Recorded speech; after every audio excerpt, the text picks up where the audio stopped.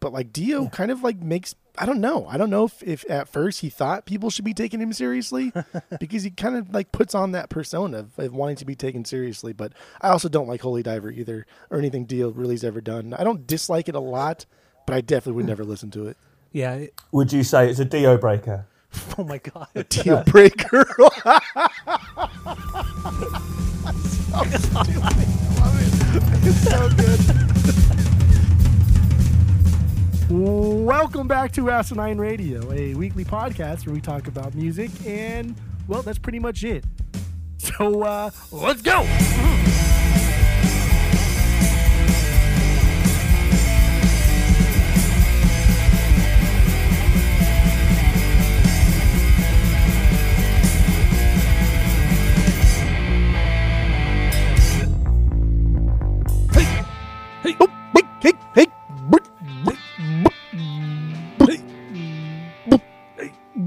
This is Asinine Radio. This is the weekly music podcast where every week we get into a different band, different artist. We take one of their records, we listen to it, we break it down, the lyrics, music, everything, and we try to have a good time doing it. And this week we have a very special guest because we are doing Black Sabbath, and we have our friend of the pod, Skip, all the way from merry old England, from Birmingham, England, to join us. So say hello, Skip. Hello, Skip. No, how are we doing, guys? How are we doing? Merry Christmas. Awesome. Oh, yes. Happy Boxing Day for you. Happy Boxing Day for Tom DeLonge. Do people say that? Is that what people say in England? No. Happy Boxing Day? Quaint as we are, we don't walk around in top hats going, oh, very Boxing Day, so, oh, yes, shall we go to the market? We shall go to the market. What the fuck is Boxing Day anyway? What is that? Settle it right here.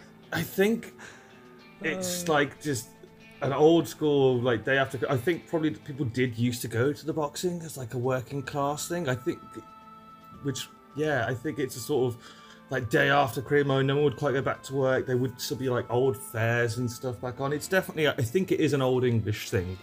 I mean, do you guys really, make a deal out of it, or is it always a holiday for you guys, or is it just kind of Boxing Day? It's never been a holiday for us. I think I only knew it existed when Blink did the song about it, and then I was like, what the fuck is Boxing Day? Same here. That was the first time I'd ever heard of Boxing Day with the Blink song. Of course it is. Oh, there you go. Tom DeLonge, teacher, artist, dreamweaver. Dude, did we just like 6 degrees like England to Tom DeLonge? Possibly. Is that one in Tyler's head? There's a transition for you. There it is. All right, so yeah, because we forgot to do our 6 degrees of Tom DeLonge on the album rankings episode, we're just going to do it right now because Skip and I did our homework. So let's start with you, Skip. You are so full of shit, Tyler. Yeah, Tyler did not do his homework. I can think of one. I'm going to do one right now by the time you're done. So I wanted to do a fun one that involved lots of bands that I like. So I did. This was kind of off the cuff about a month ago. So, Ozzy Osbourne, lead singer of Band of the Week, Black Sabbath, for a time. He did a cover, in fact, of Black Sabbath with the band Primus. He covered a track off the album of the week. He covered Nativity in Black.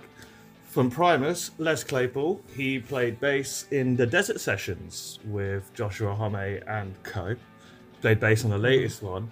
Another member of the Desert Sessions would be Geordie White, aka Tuga Ramirez, from our last guest episode, who coincidentally has a band called Goon Moon with the guy from Masters of Reality, which is a little Sabbath link. Anyway, getting there, Geordie, or Twiggy, he played with Trent and the Nine Inch Nails, who of course have a young man named Ilan Rubin on drums, Ilan to Angels and Airwaves, Airways to Tom, Tom to Blink. Wow, look at that. That's a goodie. Yeah. That is a goodie. So you have just the one?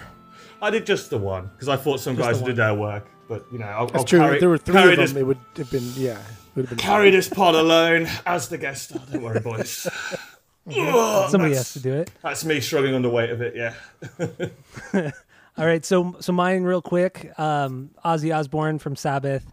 He put out a solo record last year, I believe it was. Post Malone was on that record. Post Malone did that really, really great Nirvana set.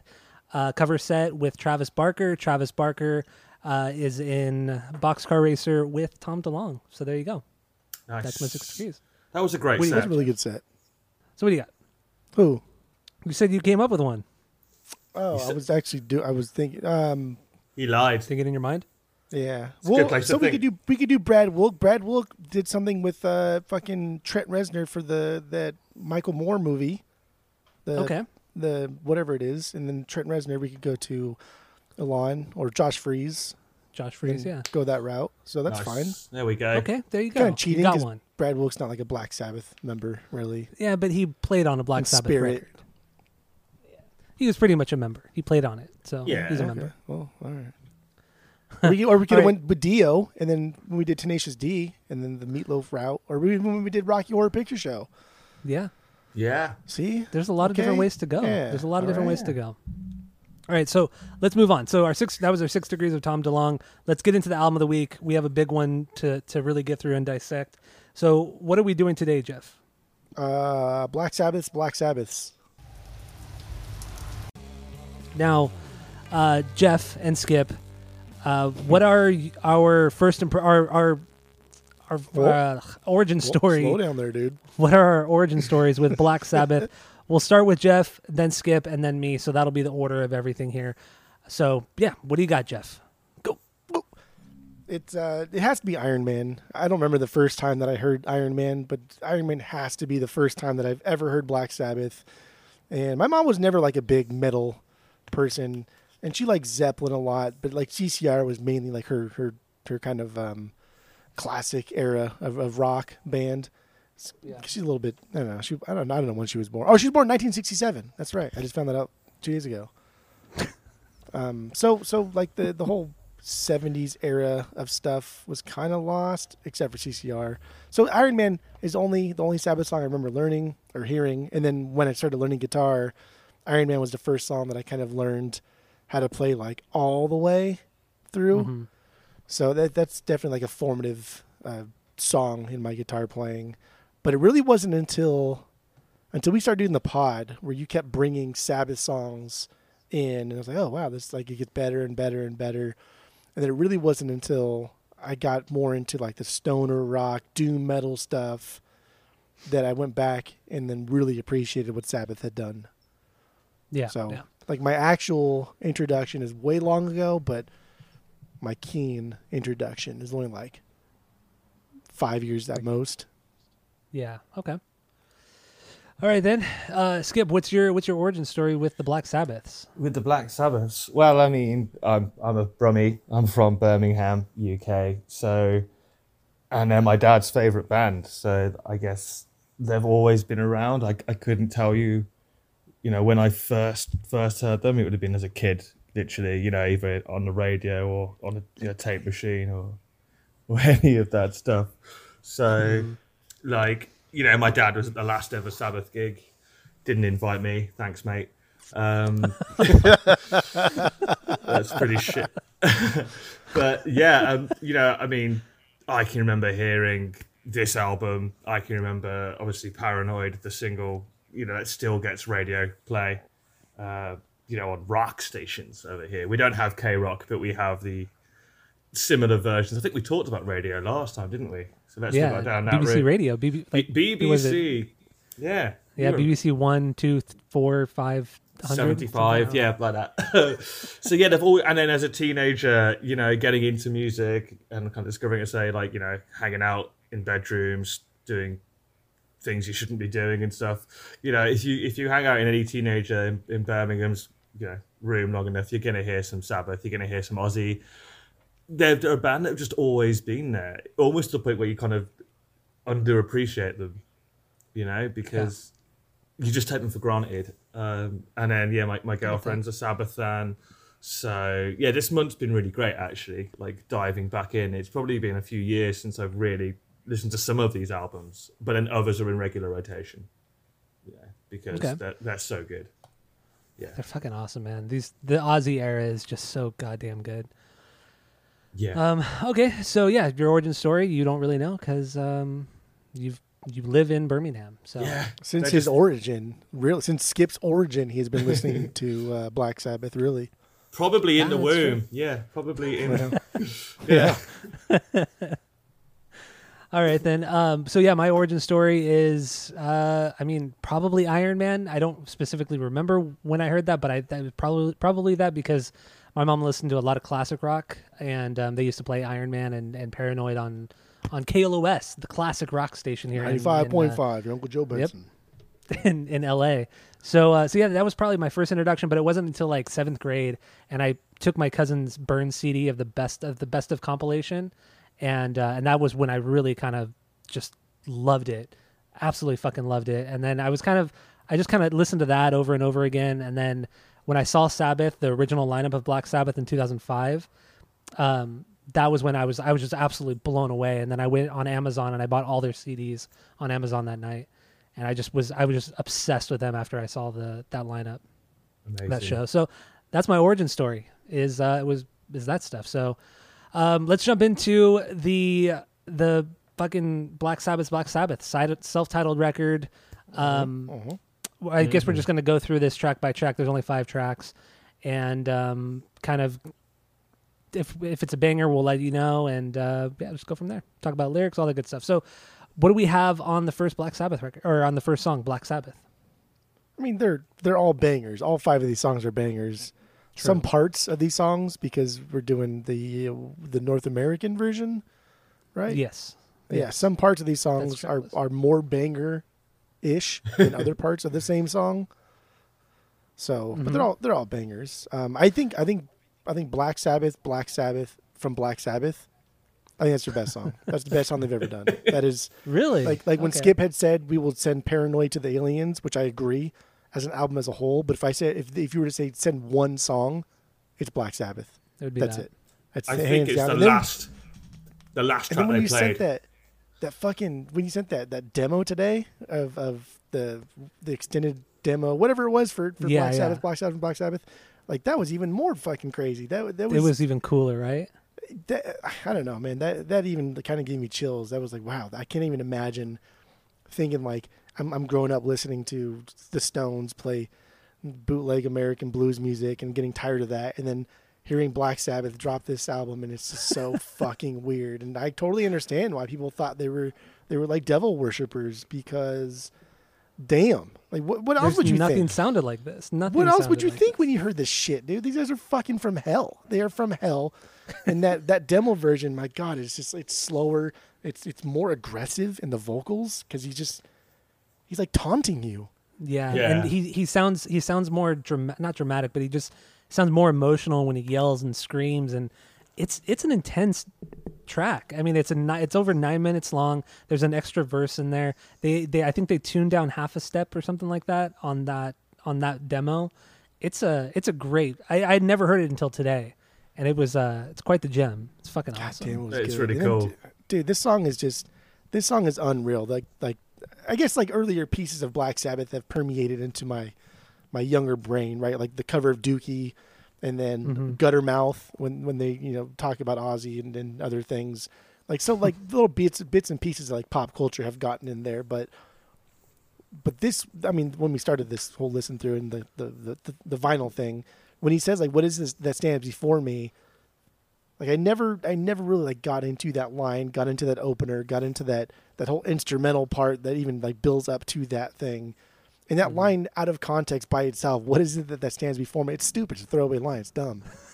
But when it builds up to it, I don't know, it's kind of weird. It's kind of eerie. I don't like it.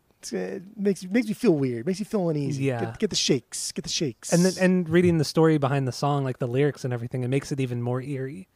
supposedly. It's a scary song, man. Yeah, supposedly. Supposedly. Throw that out there. Which Gotta we'll get have a bit into. of lore. Yeah, we'll get into I love- to the lyrics in a bit. I love lore, but I mean that's silly boy talk. But It's fucking cool. But butts are for pooping, right? It's true. The whole like second verse, dude, is just I don't know, fucking crazy. It's like Satan sitting there, he's smiling, like literally mentioning him by name, watching flames get higher. Ooh, Yeah. It's creepy, that's man. creepy, It's dude. creepy. Just that those 3 notes too. Just those 3 guitar notes. Oh my god, dude, it's fucking amazing. And the way Geezer comes in with that, he goes boom, and then it hits that first note. That kind of like, not a slide in, but whatever you want to call it. It's so good. It's so goddamn good. So dope. Yeah. So what do you have? What do you have on this one, Skip? I mean, yeah, what an introduction. And again, I said in the rankings, we're going to talk about context and how I think it's really important to take context with particularly this album. This is 1970, opening with the sound of a thunderstorm and the bells. That's kind of corny in 2022, but in 1970, that's atmosphere. Scary. Pure, yeah, and you're like, and that, 3-note riff, instrumentally, like it just builds before you get Ozzy coming in. It's been playing for a couple of minutes before he starts. You know what, Jeffrey is right. If it's one song, then it's Black Sabbath from the album Black Sabbath. And you got to, this is a band who were working class kids from Birmingham, and what that really meant, you got to understand, like, the class system, not so much a thing. It's still there these days, but it's a particularly British thing. And if you were working class, factory boy, that was what you did. You went to school till you were about 15. You left. You got a job in the same factory your dad worked in. You married the girl next door. You spat out a couple of kids. You retired, and then you died. That was it. Out a couple of kids. But there was no escape. There was nothing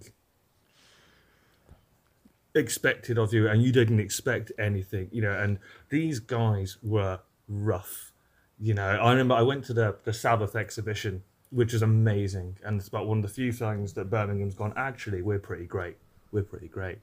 And they did this incredible exhibition at the art gallery of all things Black Sabbath. They rebuilt Tony Iommi's studio in the art gallery, basically. That's so rad. Pretty awesome.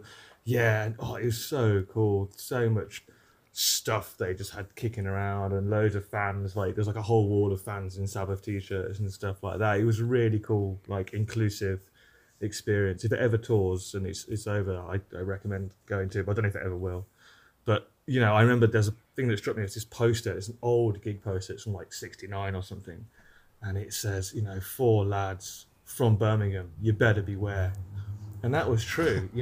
These guys would go out and fight, and they were working in, the whole Tony's Fingers thing. They were working dangerous jobs for fuck all money, and that was what they were expected to do. And this music was their escapism, and they were a blues band. You can hear it all across this album. And, this whole album is basically their live set at the time. That's why it's got the covers as well.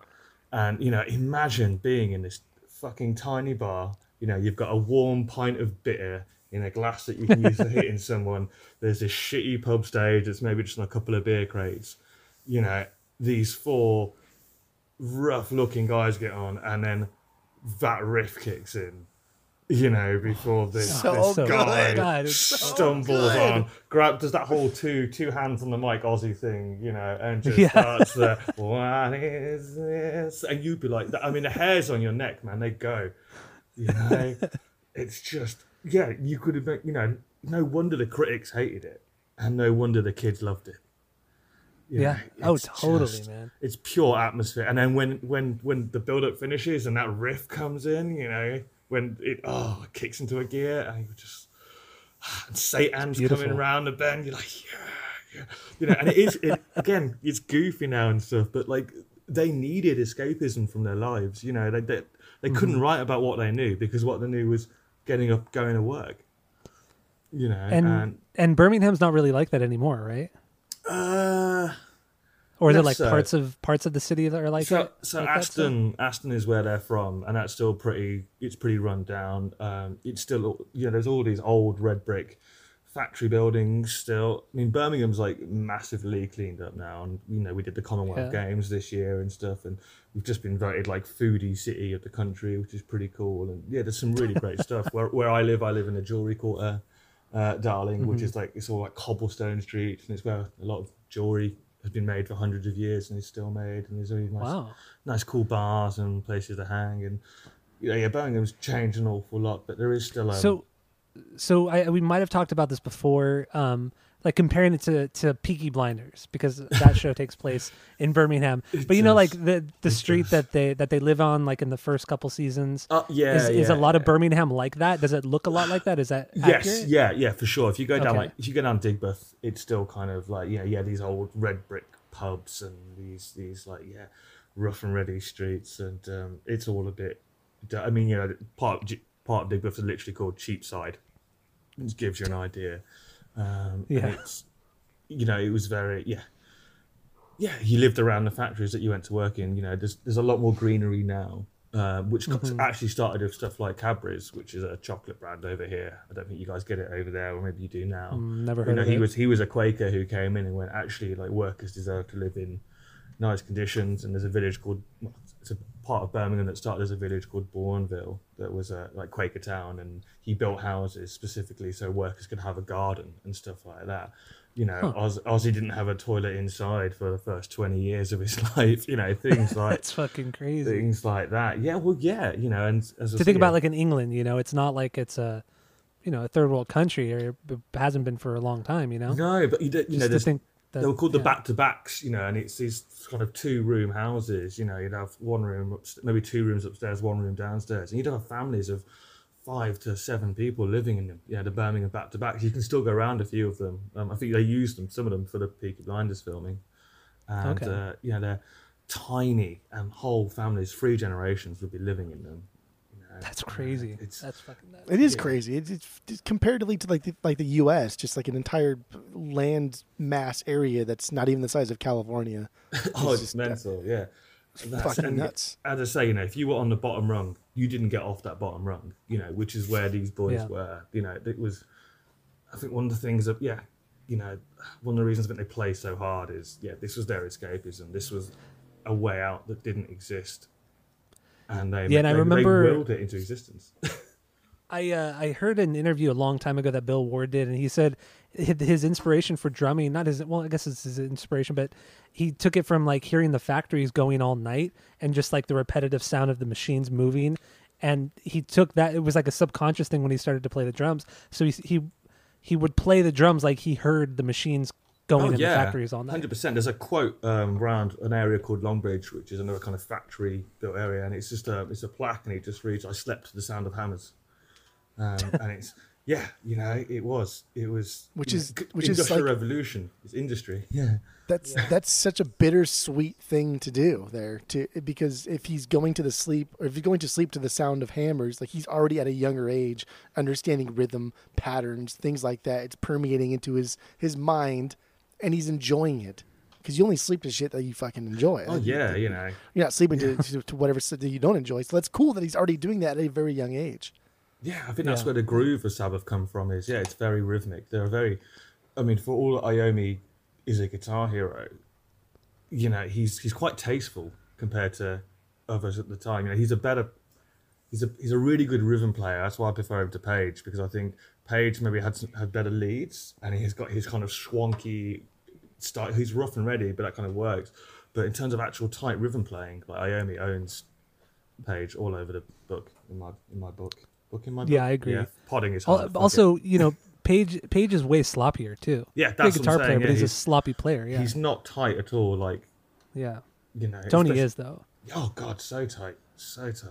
If we're going to sit here and fucking debate who's a better guitar player, Page or Tony Iommi, if we're not even talking about songwriting or anything like that, that's fine. If we're just talking about straight up who is fucked up constantly more during live performances and can't put on a good show, then Page takes the cake there. I get it. But I'm not going to sit here and have both of you badmouth Jimmy Page as he's not fucking top 3 greatest guitar players of all time, if not greatest guitar player of all time. So that's fine.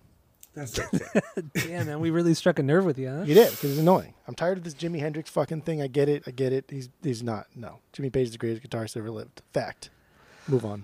That's a bold statement. All right. Okay, so back to the musically, song. Back to the song. Also, what I really love that Ozzy does is when he screams, he says, "Oh God, please help me," and it just his voice kind of rings out, and then just everything comes crushing in. God, it's just a really well crafted song through and through. It sounds so dumb, but it's so cool. It's so good. I think that the hammer-ons that Tony's doing, I think that's like a severe afterthought, and I because I don't in the demo, but it almost seems like they wrote this song, and I can just imagine him playing it live. And like, this is kind of boring, that third note. Let me just see how this sounds. That Yeah. and like that was like also like another like kindle in the fire to birth like this fucking extravagant full sound that is Black Sabbath, because it sounds out of place. It sounds weird. If somebody did it now today, it would be cheesy and dumb because he did it first. Because he did it the first, best. yeah. And it's so simple too. That's the beauty behind it, is how simple it is. It's 3 fucking notes, and then with the hammer on. It's crazy, but it's so good, man. And I mean, also, people listening, I'm sure they know, but we still have to bring it up. The reason Tony has a very distinct style, because 2 of his fingers, the tips of his fingers were cut off, so he used to have to play with plastic, like not like toothpaste caps, but like some sort of like dishwashing soap caps or something like that. That's how he relearned how to play guitar, was with those plastic things on his fingers. So he had to press down on the strings harder, and he had to kind of relearn how to play guitar. And I think that's just it's so cool. I mean, it sucks that he lost his fingers, but I don't think they would have the career they have if that hadn't happened, you know. So I mean, just going off of that too, he's left-handed. There's that, yeah. So like when we say that he lost his fingertips on his right hand, you think like, okay, well, who gives a fuck? But like the more I was kind of like reading about things and him, and I watched a Loudwire did an interview with him, and he had said that somebody, actually the old foreman from the job that he worked at, and the way he lost his fingers is fucked up too. It's kind of scary. I mean, losing your finger, I guess, would be scary anyway. But like some fucking piece of machinery fell down, smashed his fingers, and just by like sheer just like reaction, he pulled his hand back, and he looked down, and his fingers were still sitting there. Oh, that's fucking nasty. So the fucking foreman, and he wasn't even supposed to be using that machine. Some guy called out of fucking work. Whoever that guy is, fuck that guy. Actually, not fuck that guy, because maybe not Black Sabbath. Some guy called out, so therefore, 15-year-old Tony had to work the machine. But the foreman that day had given Tony according to lore also, given him a Django Reinhardt EP. I was like, hey, dude, check this out. This guy's a really great guitarist. Yeah. What do you think? And Tony's like, oh, yeah, he's really fucking good. He's like, yeah, he only got fucking 2 fingers. So quit being a bitch and go fucking play guitar. And so that, like, according to lore, that also kind of like inspired him to be better. But yeah, he like crafted fingertips, but it made him be more like aware of how he's placing his fingers. So he has to like buy lighter strings. I read that he bought like banjo strings because they're thinner, they're lighter. He can press down easier, down tune his guitar, and he's not using the same kind of chords and kind of like what do you call it? Like scale patterns. He's doing other things. That's not getting into more complex musical theory, because I don't understand a lot of like the fourths and fifths and things that he was doing, but that's where he went with that, and that helped craft the iconic sound of Black Sabbath. Yeah, Black there's Sabbath. a lot Black more. Sabbath. There's a lot of fifths in his playing and a lot less fourths, because then the chord shape was really hard to do with the fingertips. Right. I think. So, yeah. I mean, what's interesting about this album is it's the only one he recorded with a Strat. And you can hear in the guitar tones, I think, in bits of it, it's a lot, it's that single coil sound as opposed to that kind of chuggy SG. I think the SG, which again, I like how he wasn't the story he found somebody who had like a right-handed player who was playing a left-handed lefty, SG, and they swapped. and they swapped it. Yeah, that's crazy.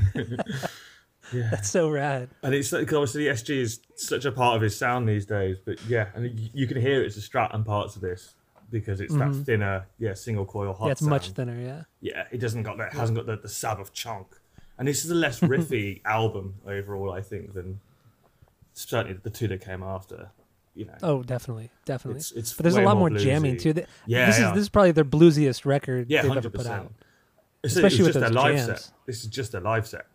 Yeah. Oh, so let's touch upon that real quick. So they had 2 days to record this record. They thought that was too long, so they ended up recording this entire record in 12 hours, all live. They had Ozzy sit in a sound booth by himself while the band played, and they cut it in 12 hours. They mixed it the second day, and then it was released, and they didn't think anything of it. They jammed it. They went to crazy. the pub. They came back and mixed it. Yeah.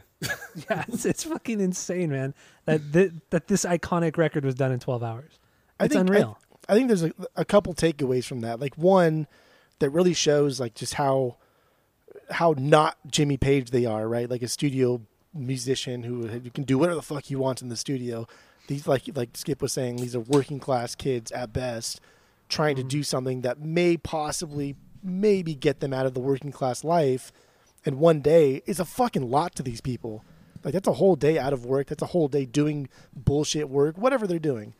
Yeah. So like for them to think that one day, like that's a lot, like because it is a lot, right? Like taking off work for a day when you really need the money. I think they did it mid-tour. That's a lot. I think they literally went out and did a gig the next night. We're like, cool. They right. like $20. Yeah, in Switzerland, they had to go. They were traveling to Switzerland to get paid $20. Yeah, that's fucking nuts, man. It's fucking nuts. And the other thing too is like the producer, for him to think, or I don't know if he realized it or if he was just kind of like, I don't know, going with the flow. But for him to allow these kids to fuck around live and record this in one day, very very little dubs, and just like, hey, yeah, just play, have a good time. Like that's pretty. And this is what they get. Wow. That's either extremely lucky or extremely brilliant. God damn. All right, so this song. So did you guys read about, or maybe you guys can expand on this? But the riff that he plays is part of like the Diabolus in Musica, which is like a satanic thing. Did you guys read more into that?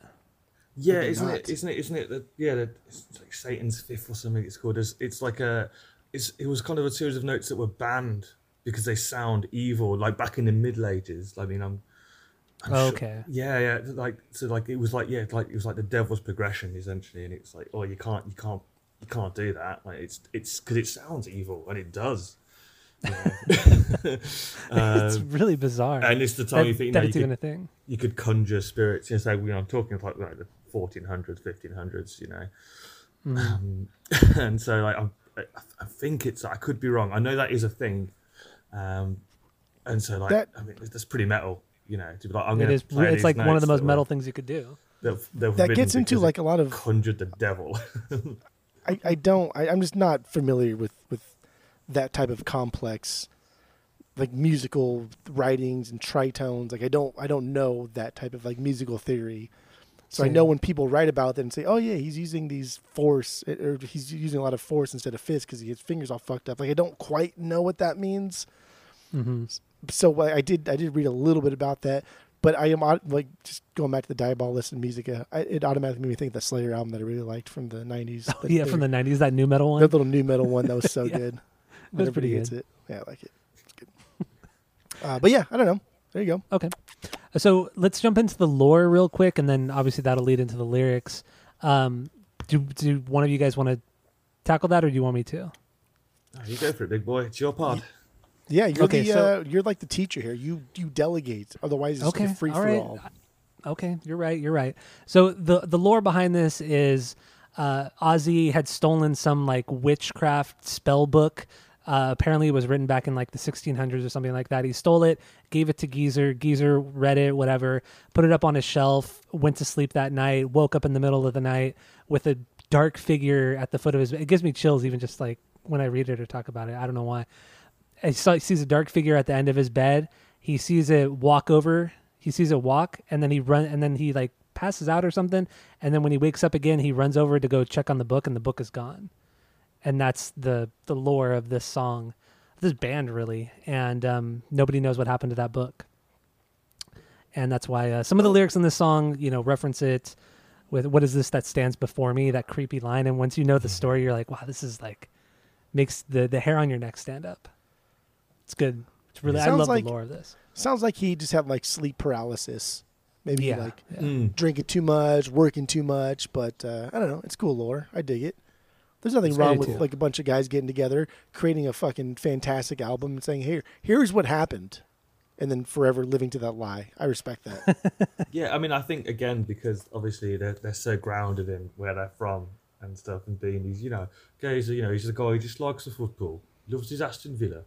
Play with the bass now and then. And yeah, so like it sounds, it's more believable. Even, I mean, it's good bullshit, but it's more believable because it comes from, it's not this airy fairy, like hoity-toity English literature student coming up with this idea. It's a down and dirty Brummie, and I think that gives it more kind of meaning and a more kind of credibility. I mean, it's great stuff mythologizing and mythologizing. Pardoning is hard, but that works. Yeah. But there's this great, the whole figure in black which points at me, and Jeff's right. It sounds like sleep paralysis. It's a common thing, as they say, is a woman sitting on your chest, isn't it? Like a devilish woman, and these guys drank. They drank like that's all you could do. It's all you did, as in I think at this time they didn't even have the harder drugs like cocaine and things like that. Oh, I mean, they wouldn't no. be able to afford it. No, Even no. weed, I don't even think they would really have. I think it would just all be. No, I mean booze. that didn't really come in till Master of Reality. Yeah, this is just like sinking pints and pints of bitter, and this is like before the cider tax, so it'd have been probably cider. 'Cause it was literally half the price of beer back then. Wait, what was it? So cider used to be super, super cheap. That's why it's a working class drink. And then they brought in a cider tax because there used to be pubs that just sold cider because it was so much cheaper. No and then shit. they brought in the tax on it. They put it up to the same tax as beer, and it killed like a load of bars overnight because they had to start charging. So that's why cider is kind of a worker's drink. Yeah. Look at that. This is a little history Look at lesson. I that. had no idea. There you go. Yeah, no, my dad remembers the cider tax coming in. Holy shit. Okay. That's why he doesn't drink cider anymore. He was like, no, everyone switched to beer overnight, pretty much. Yeah, why cider's shit. I mean, I don't like it. I don't like it at all. But yeah, if you had a choice, I would definitely not drink that. But yeah, you could get twice as much bang for your buck, on your wage. You'd go for 2 pints for the price of one. Do you know what I mean? Yeah. And it's okay. a fighting drink as well. Especially cider, a snake bite, which is cider and beer mixed together. That shit drives you crazy. There's all the sugars in the cider. It's fighting drink. Yeah, I'm really not into that snake bite. I've had a snake bite before. It's gross, man. It's rough, man. Yeah. It's two things I don't like: the cider and the stout, or the Guinness, or whatever It's you put okay. You gotta get a good pairing. in. It's not bad. Yeah. Okay. So lyrically, it is really dark, like we talked about that, especially that second verse. Big black shape with eyes of fire, telling people their desire. Satan sitting there, he's smiling, watches those flames get higher and higher. Oh, so good. I love it. That's It paints fucked such up, a perfect man. picture. That's fucked up for 1970, dude. Yeah, definitely. Like they were just burning fucking Beatles albums after John Lennon had dropped some shit, right? Like now this guy comes out with Satan like in fire. Like come on, are you kidding me? When he said the Beatles are bigger than Jesus, Like come on. it's such a dumb thing to say. It's That such a when John people- Like they Lennon beat thing the to say. world, especially the U.S. like lost their minds. Yeah, you guys went crazy. And then you shot him. That's true. Wait, did you guys ever watch He's- Angry Beavers? Second to worst. Yeah, I movie. remember Angry Beavers. Do you remember the episode where they were like essentially the Beatles, and then Norbert said that they were bigger than sliced bread, like literal sliced bread, and then they burned all of their like it was like a whole Beatles thing. Oh, They that's burned so all good. the That is Beaver excellent Fever parody. I records. don't and everything. remember that. And It's Jeff, so you are good. right. It's so good, You though. are right. He is the second worst Beatle. That's fine. You're correct. Who, Lennon? Yeah, Lennon's for sure the second worst Beatle. Oh It's yeah, all about, definitely. It's all about George. definitely. It's all about George. It's all about Paul, but that's okay. Okay. Temporary secretary. Temporary about Oh, I love that song though. secretary. It's so goddamn good. But really, Oh, right? man. Like, dude, just not even probably 5 years before, maybe like 2 years. I don't know, 5 to 2 years before this. Like Lennon had said they were bigger than Jesus, and the U.S. lost their fucking mind, burning albums. Like it's some kind of fucking crusade. It's silly. And this album drops, and they're like literally talking about Satan here, and how like fire is coming up, and all of this imagery, and it's the sound is kind of scary, and this is completely against like the church, and it's fucking bizarre that this was not blown up more. I don't know. Maybe I just didn't read too But much also- into it. But it wasn't banned like the fucking Beatles were. But when you think about it, when Lennon said that, the Beatles were the biggest band in the world, and they were on top of everything. And to say that, yeah, I mean that's why people reacted. But Sabbath were nothing. They were a bar band. Yeah. This is their first record. They had no they had no fans around the world. You know what I mean? No, so, I think that's why they got away with it. Already digging hard, but when you deal with religion, people lose their minds more than like anything else. And even like South Park, right? Bring it back to like a contemporary thing. South Park, like pretty much every episode they've done, there's still a handful of episodes that you can't watch anywhere. No streaming services, not on YouTube, nowhere. Yeah, not even their website has it anymore, does it? Like yeah, exactly. Because of the depiction of Muhammad. Yeah. Because they thought it'd be funny, and it is kind of funny, but they thought it would be funny to like draw Muhammad, and it caused a big thing. And because of like death threats and stuff, it is now censored. Even when you buy like South Park DVDs, it's still censored or it's completely omitted. Yeah, it's crazy. That's in fucking this generation we live in. This is 1970. Like, what the fuck? Yeah. How did the world not lose their mind?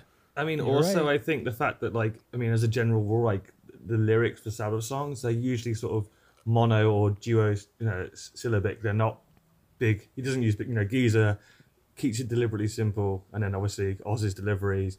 So you can hear the words as well. There's no, like, there's no murkiness on that.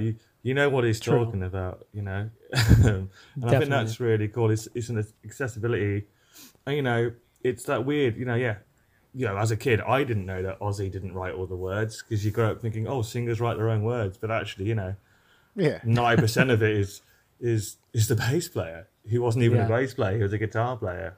He's not doing anything else. He might as well write lyrics, right? Or I don't know. Oh, Geezer's bass tone, Geezer's bass playing, and his tone on this album is incredible. Like it's so.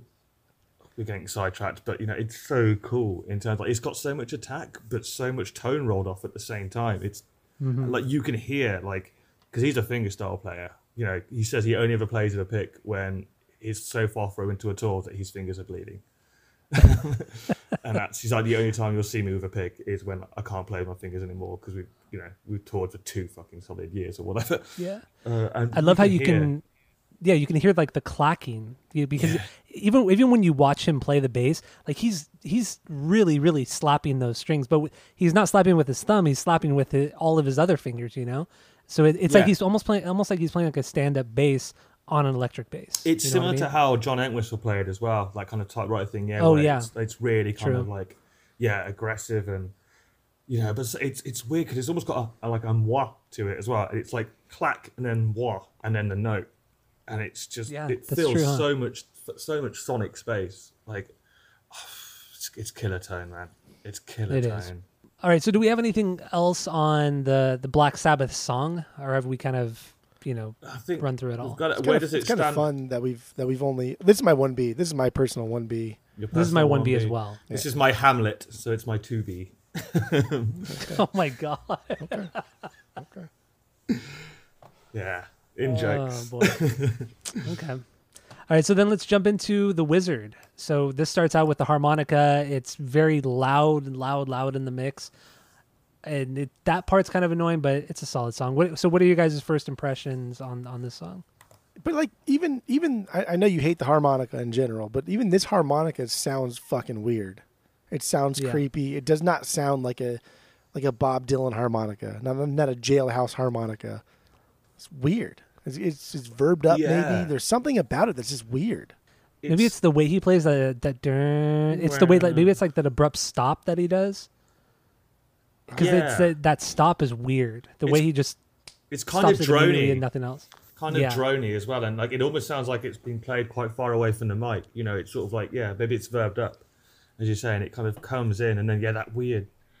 It sounds almost like fantasy music. Do you know what I mean?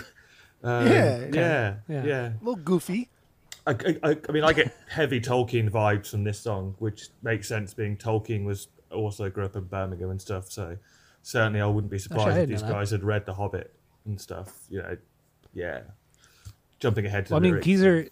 Geezer did say that the lyrics were about Gandalf and Lord of the Rings. There you go. That makes sense. So that was his inspiration. But then, I mean, lyrically, it could be taken as a couple different things. But he said, that was the main inspiration was Gandalf, which I think is pretty rad, especially at the time. I mean, I don't care. Who gives a fuck about Lord of the Rings? There's only one return. That's of the Jedi.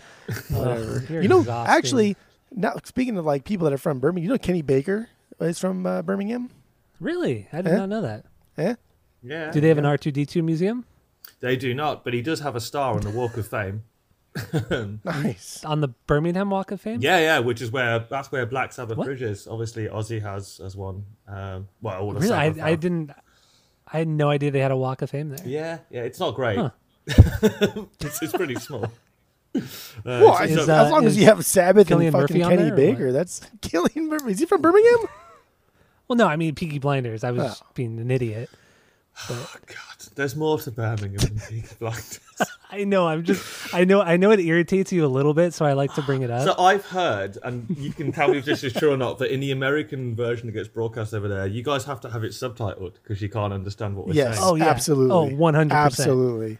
That's I can't, fucking especially funny. Arthur. Arthur's the hard. Arthur He's- and well, Tom he's- Hardy. He's the worst. He's the worst Brummie accent. It's like Paul Anderson's a great actor. I say this every time, but his accent is so wandering. Cillian Murphy's is pretty good, I think, as a Brummie because it's clip. You know, he's a bit. Arthur's a bit more black and dry, and there's a little bit of Mancunian in there for some reason. Well, it's like the way Thomas talks, it's quite succinct and it's quite clipped. And everything belong to us, and that's more Brummie than what's going on? It's all a bit hammy.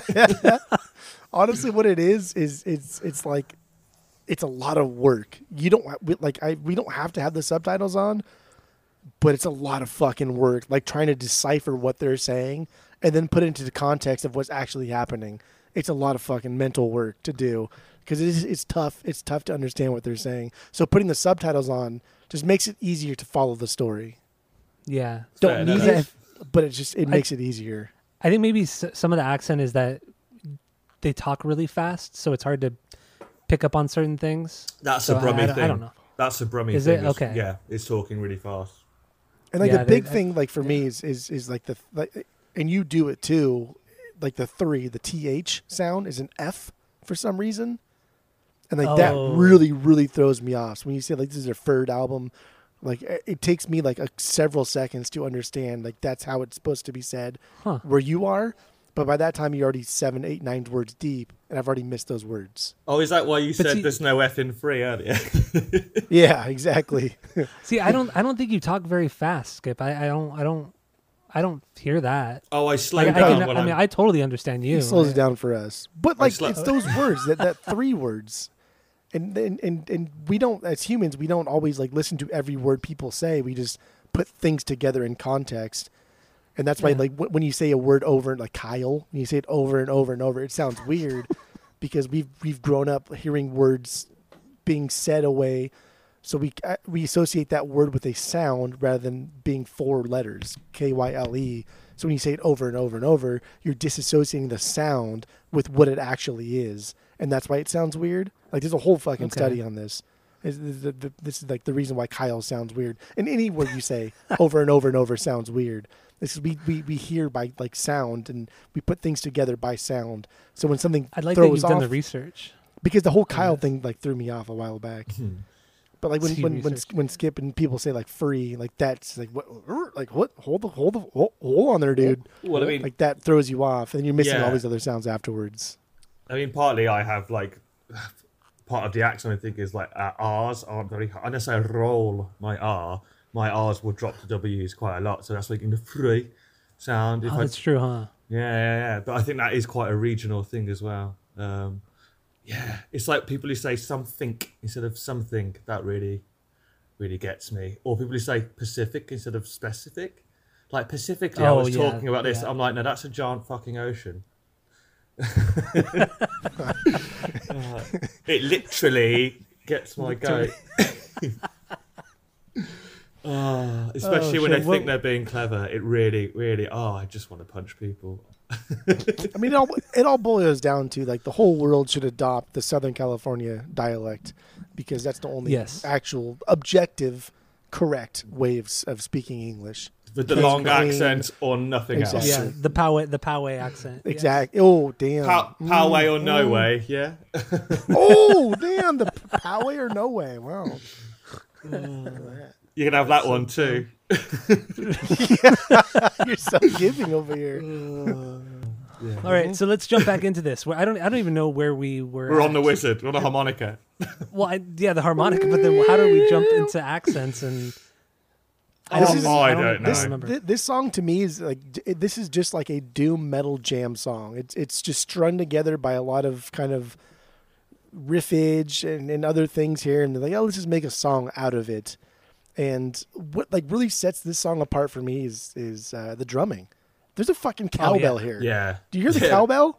Oh yeah, I do. Yeah. It only does it like 4 times throughout the entire song. It's subtle and it's always in the back and it's always under like a heavy crash hit or a heavy cymbal, any kind of cymbal hit, and he'll tap that cowbell and that's all you get. That is all you get. Amazing. It's fucking great. Yeah. I love how Bill fills the space too. You know that there are so a lot busy. of moments. Yeah, there are so many moments in the song where Tony especially just stops playing completely, and then that gives Bill room to kind of do whatever the fuck he wants. And there's some great fills, great parts, and it's just, dude, he's such a killer drummer, and I wish he got more credit than he does. There's a cool even though he thing. gets a lot of credit, but But a lot of the call and response in the Sabbath music is actually Ozzy and Bill as opposed to Ozzy and Tony. You know, the classic blues call and response thing, and I think that's really cool. I mean, it's inherent obviously in this song. Yeah, there's a lot of call and response. This is very bluesy, I think. But then I like Jeff's kind of doom metal ditty comment. I think that's it's weird. It's a weird song. The harmonica is unsettling. It's unsettling, I think. It's so loud. It's so goddamn loud in the mix too. It just hurts your ears sometimes. But I listen to a lot of Bob Dylan, and I've never heard Bob Dylan in any way, even remotely close to playing the harmonica and having it sound like this. I wonder if it's because Ozzy doesn't know how to play the harmonica, and he was the only member who actually could play it because everybody else had their own instruments.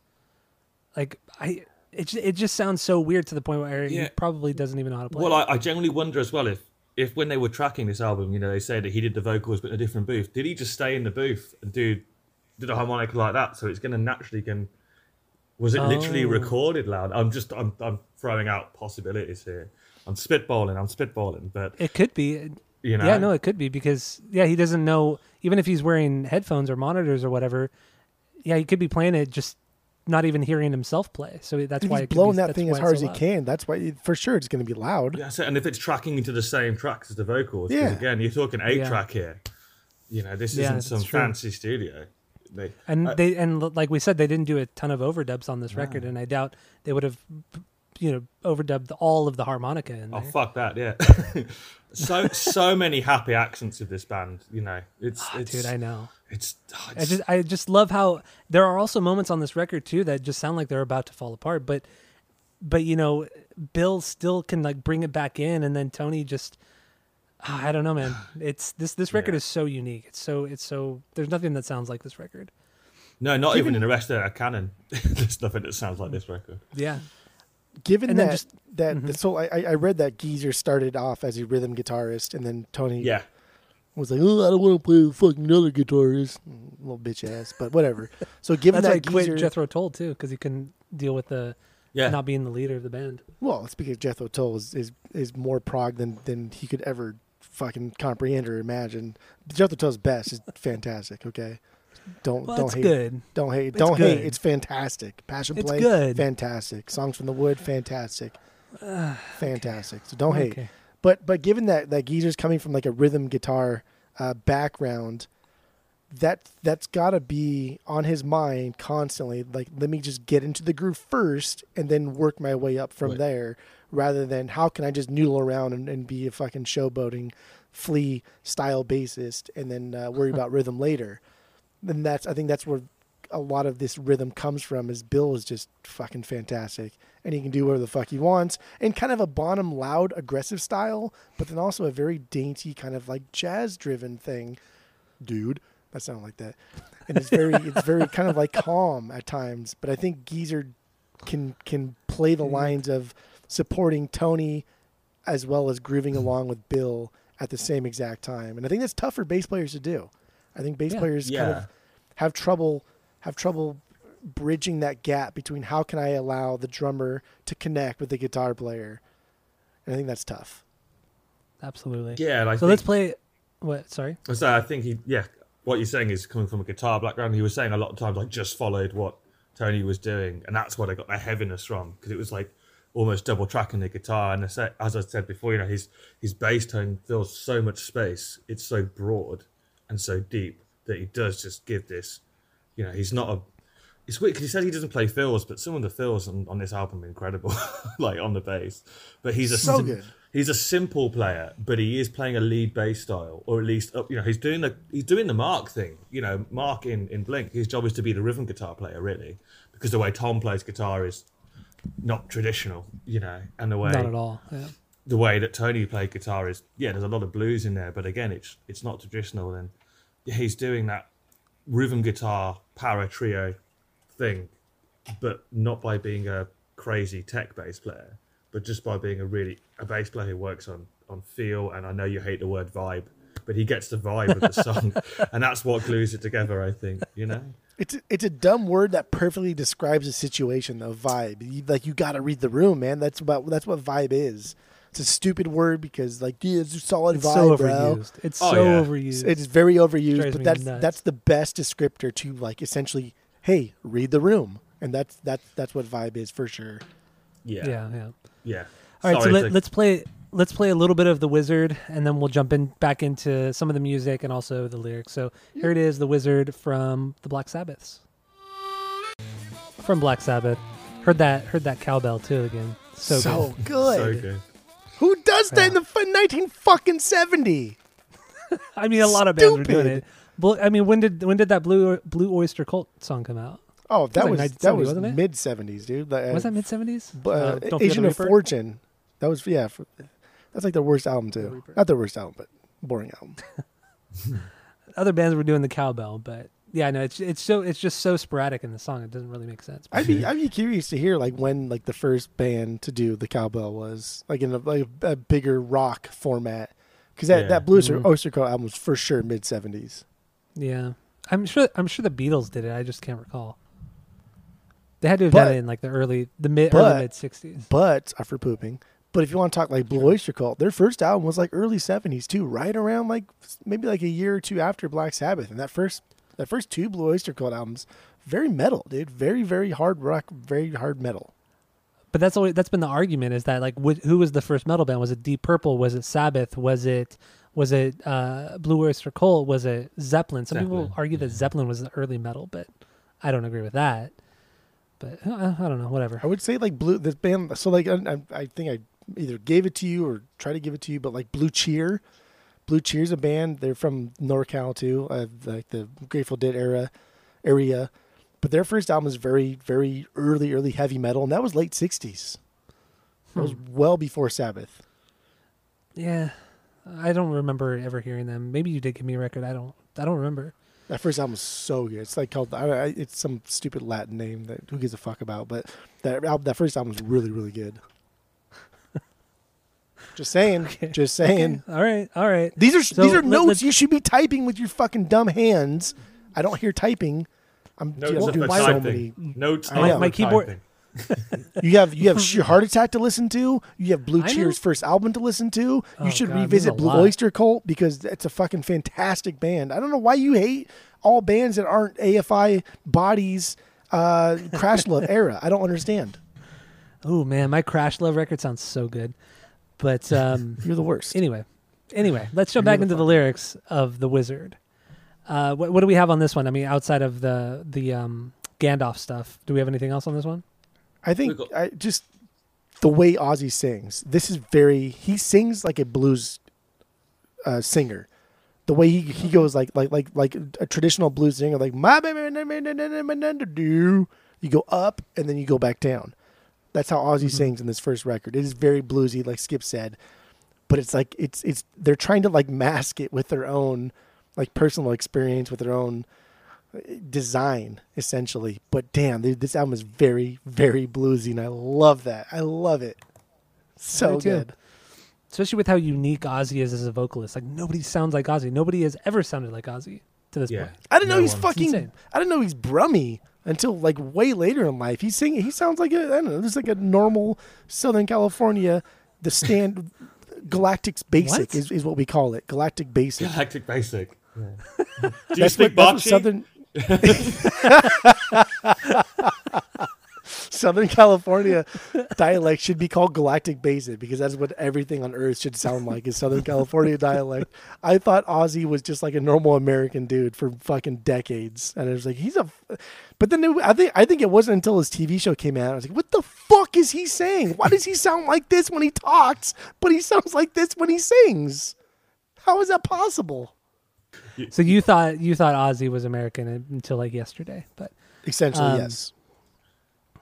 all right. So do we have anything else on this song? What do you Yeah, guys I think? just want to touch on, like, going back to the music. This is the first time you hear Tony, and he is a master of the wah pedal, like, and using it in a rhythm way, and like using that kind of cocked wah, so it's kind of like constantly affecting the tone. Like, he is, you know, if Jimi Hendrix kind of pioneered the wah pedal because he was the first one to use one, but I think Tony, only a couple of years later, he's using it in a very different way. He uses it in a much more rhythmic kind of way, you know, and it's becomes an inherent part of the Sabbath sound down through next few albums. But here's the first time you really hear him doing it in that wah wah wah. He's not doing it like in a wanky way that Hendrix did it. No, not at all. He's using it as a rhythm thing, and so and he's kind of like it's almost like it's on all the time, but half cocked. So it's just constantly like creating a filter on that guitar sound, and it's magic, man. I think it's so cool because it just makes it sound off, you know, and it's so cool. It's so cool. Mm-hmm. It's awesome. When I hear like wah pedal, Jimi Hendrix, and we did Hendrix in the pod, and I really think Jimi Hendrix is like top 3 guitars. I don't think he's the greatest, but I think he's top 3. When Hendrix plays the wah pedal, I imagine like a kid like just discovered something and said, "Holy fuck, listen to this. This sounds super dope, right?" And then he's just being super knowing about it, but incorporating it into pretty damn good songs. That's fine, whatever. But he died like right after this album came out. Like Hendrix died fucking so early. In England, by the way. I don't know what y'all did over there, but he died in England, okay? Well, we also were the first people to champion him. You know, he had to come over here to get famous. That is true. That is because Seattle and Seattle treat him like shit. Who cares? Y'all guys are too racist. Then that is probably also true, especially in that area. But I think you're right. I think when Tony got a hold of the wah pedal, he's treating it as supplemental to the guitar, rather than like Hendrix treating it as just something like, hey, I can play the guitar and it sounds like this, like a child would do it. And then I revert back to like that Supernaut part, that boom, boom, that whole thing that in Supernaut, which is so fucking cool, dope. Not as good as Changes, but still super dope. Oh my god, you're so annoying. What do you want to say? That's what I'm saying. I'm hyper excited. I'm hyper excited. What do you want to say? This is I'm your just job. saying. This is your job. Christmas. Jeff's had some sugar. He's all over the shop. Dude, unbelievable. All right. So where does the Wizard sit banger wise? This is my 3B. Where does it for you guys? This is my 2B, but there's a part in a later song that if it was separated into its own track, that would be my 2B. So this is my 2B. It's my freebie as well. Yeah. Nice. I mean, there's only 5 songs really. Yeah. So Is your freebie like you can just take it? Yeah. For free? Give it away. I'll give it away. Yeah, Give it away now. Hate that douchebag. all right then. So are we good with the Wizard? Should we move on to the next? Yeah, we're at about like 45 minutes per song, so let's go. Yeah, we gotta. All right. Yeah, we'll speed this one up. We'll speed it up. So the next one, like we said at the beginning, we're doing the North American track list. So the next one is Wasp, Behind the Wall of Sleep, basically NIB or Nib. So just breaking it down real quick.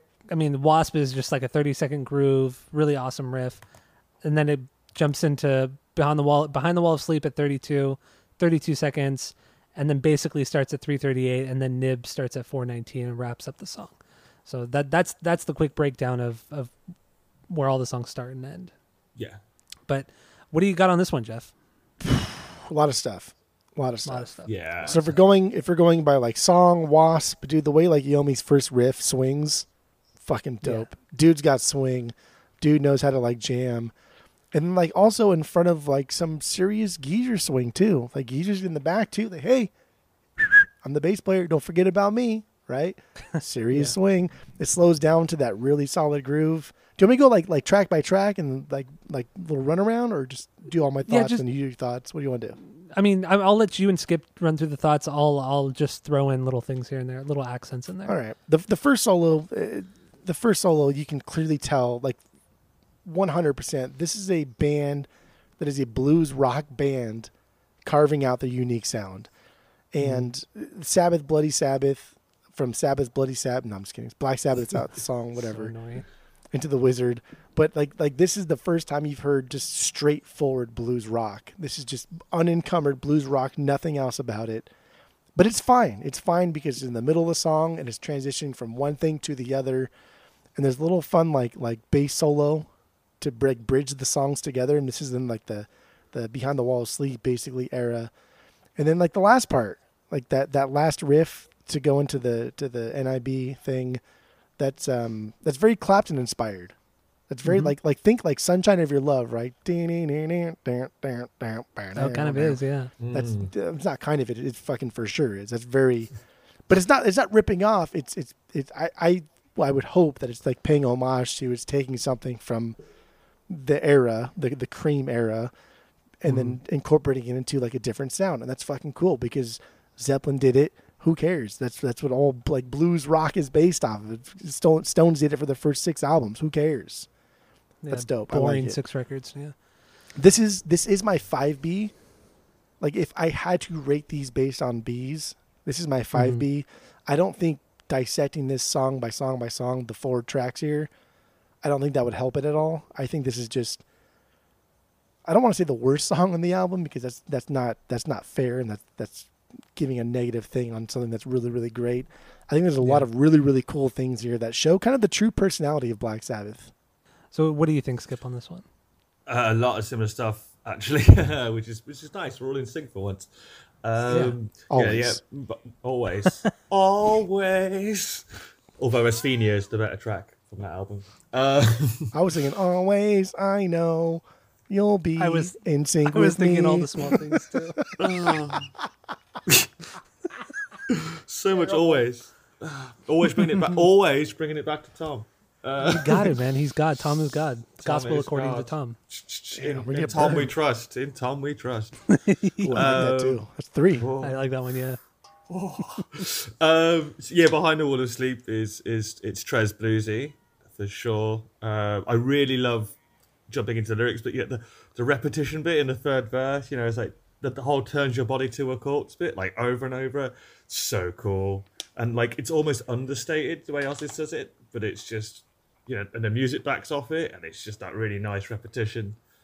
So cool, so cool. Like, and lyrically, it's really. I like it. It's like this, deadly petals with strange power. It's like this eating this weird plant, and you die, you go crazy. It's kind of Alice in Wonderland vibes as well. So cool too, though. Like so rad. I love them.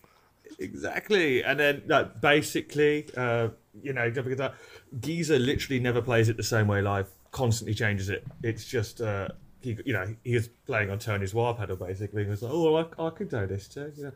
But I mean, for me, like obviously on the UK version, the tracks are separated, and Nativity in Black is my ultimate 1B. Partly because hear me out, Jeff, before you jump on your angry horse. I'm listening. Because an ultimate 1B from a ripoff of Clapton is fine. That's okay. What do you got? Yeah. So the reason is like this is where yes I am, but no. I meant Jeff's an idiot, not you, Skip. This is where it all like clicks for me in terms of this is the I think this and the opening track are the most Sabbathy tracks of this entire record. I mean, Nativity in Black, because it's where the riff locks in, and it's a riff, and they became known as a riff band, and it is Sunshine. You're like, and then Oz is like, oh yeah. Oh yeah. It's so I love the killer. oh yeah. It's so killer, and it is kind of bluesy as well. And like, you know, the wah tone on the bass. I'm a bass player, yeah, but the bass sounds fucking huge in that song. It's almost leading it. It's almost leading it, you know, with Tony's kind of rhythm underneath. I know there's some lead wah over the top as well, but I'm like, it's pummeling, man. It's pummeling, and it's the satanic wordplay. You know, you think you've gone from like Sympathy for the Devil with the Stones, which is still kind of keeping the devil kind of like at an end. It's pleased that you hope, but he's still kind of like the devil's like a gentleman. You know, you hope you guess, man. But then with this, you know, it's my name is Lucifer. Please take my hand. Please take my hand. Oh, I love it. It's humanizing him. It's making him almost like a figure of like. There's a vulnerability to it, you know, but it's satanic, but it's like, it's cheeky, it's fun. Oz's performance is, it's killer. Like it's one of the heaviest parts of the whole album when those, you know, the riffs lock in together. And yeah, it starts with a bass solo, so of course I like it. But yeah, Behind the Walls of Sleep as well. It's you know, you actually look at the lyrics. There's spirituality to it. There's from darkness there springs light. Wall of Sleep is cool and bright as well. So it's not completely hopeless either. There's a really nice, like, there's a sort of, again, going back to the being working class and going off on, there's an innocence and a kind of naivety to their lyrics, especially at this point, because they're not smart kids. They're not writing fucking poetry. You know, they're just trying to write. They're a blues band trying to be like, oh, if we write some original songs, you know, we'll get a bit more money, like, you know. True. And it's, you know, oh, who could, the bass player put some words down, that'll do. Yeah, I'll sing that. And I love that. I think it's you know, again, clawing themselves literally out the gutter with this naivety and I think that's why, like, even non-metalheads like Sabbath, because, you know, it's not like Metallica where it's aggressive lyrically and it's hyper masculine.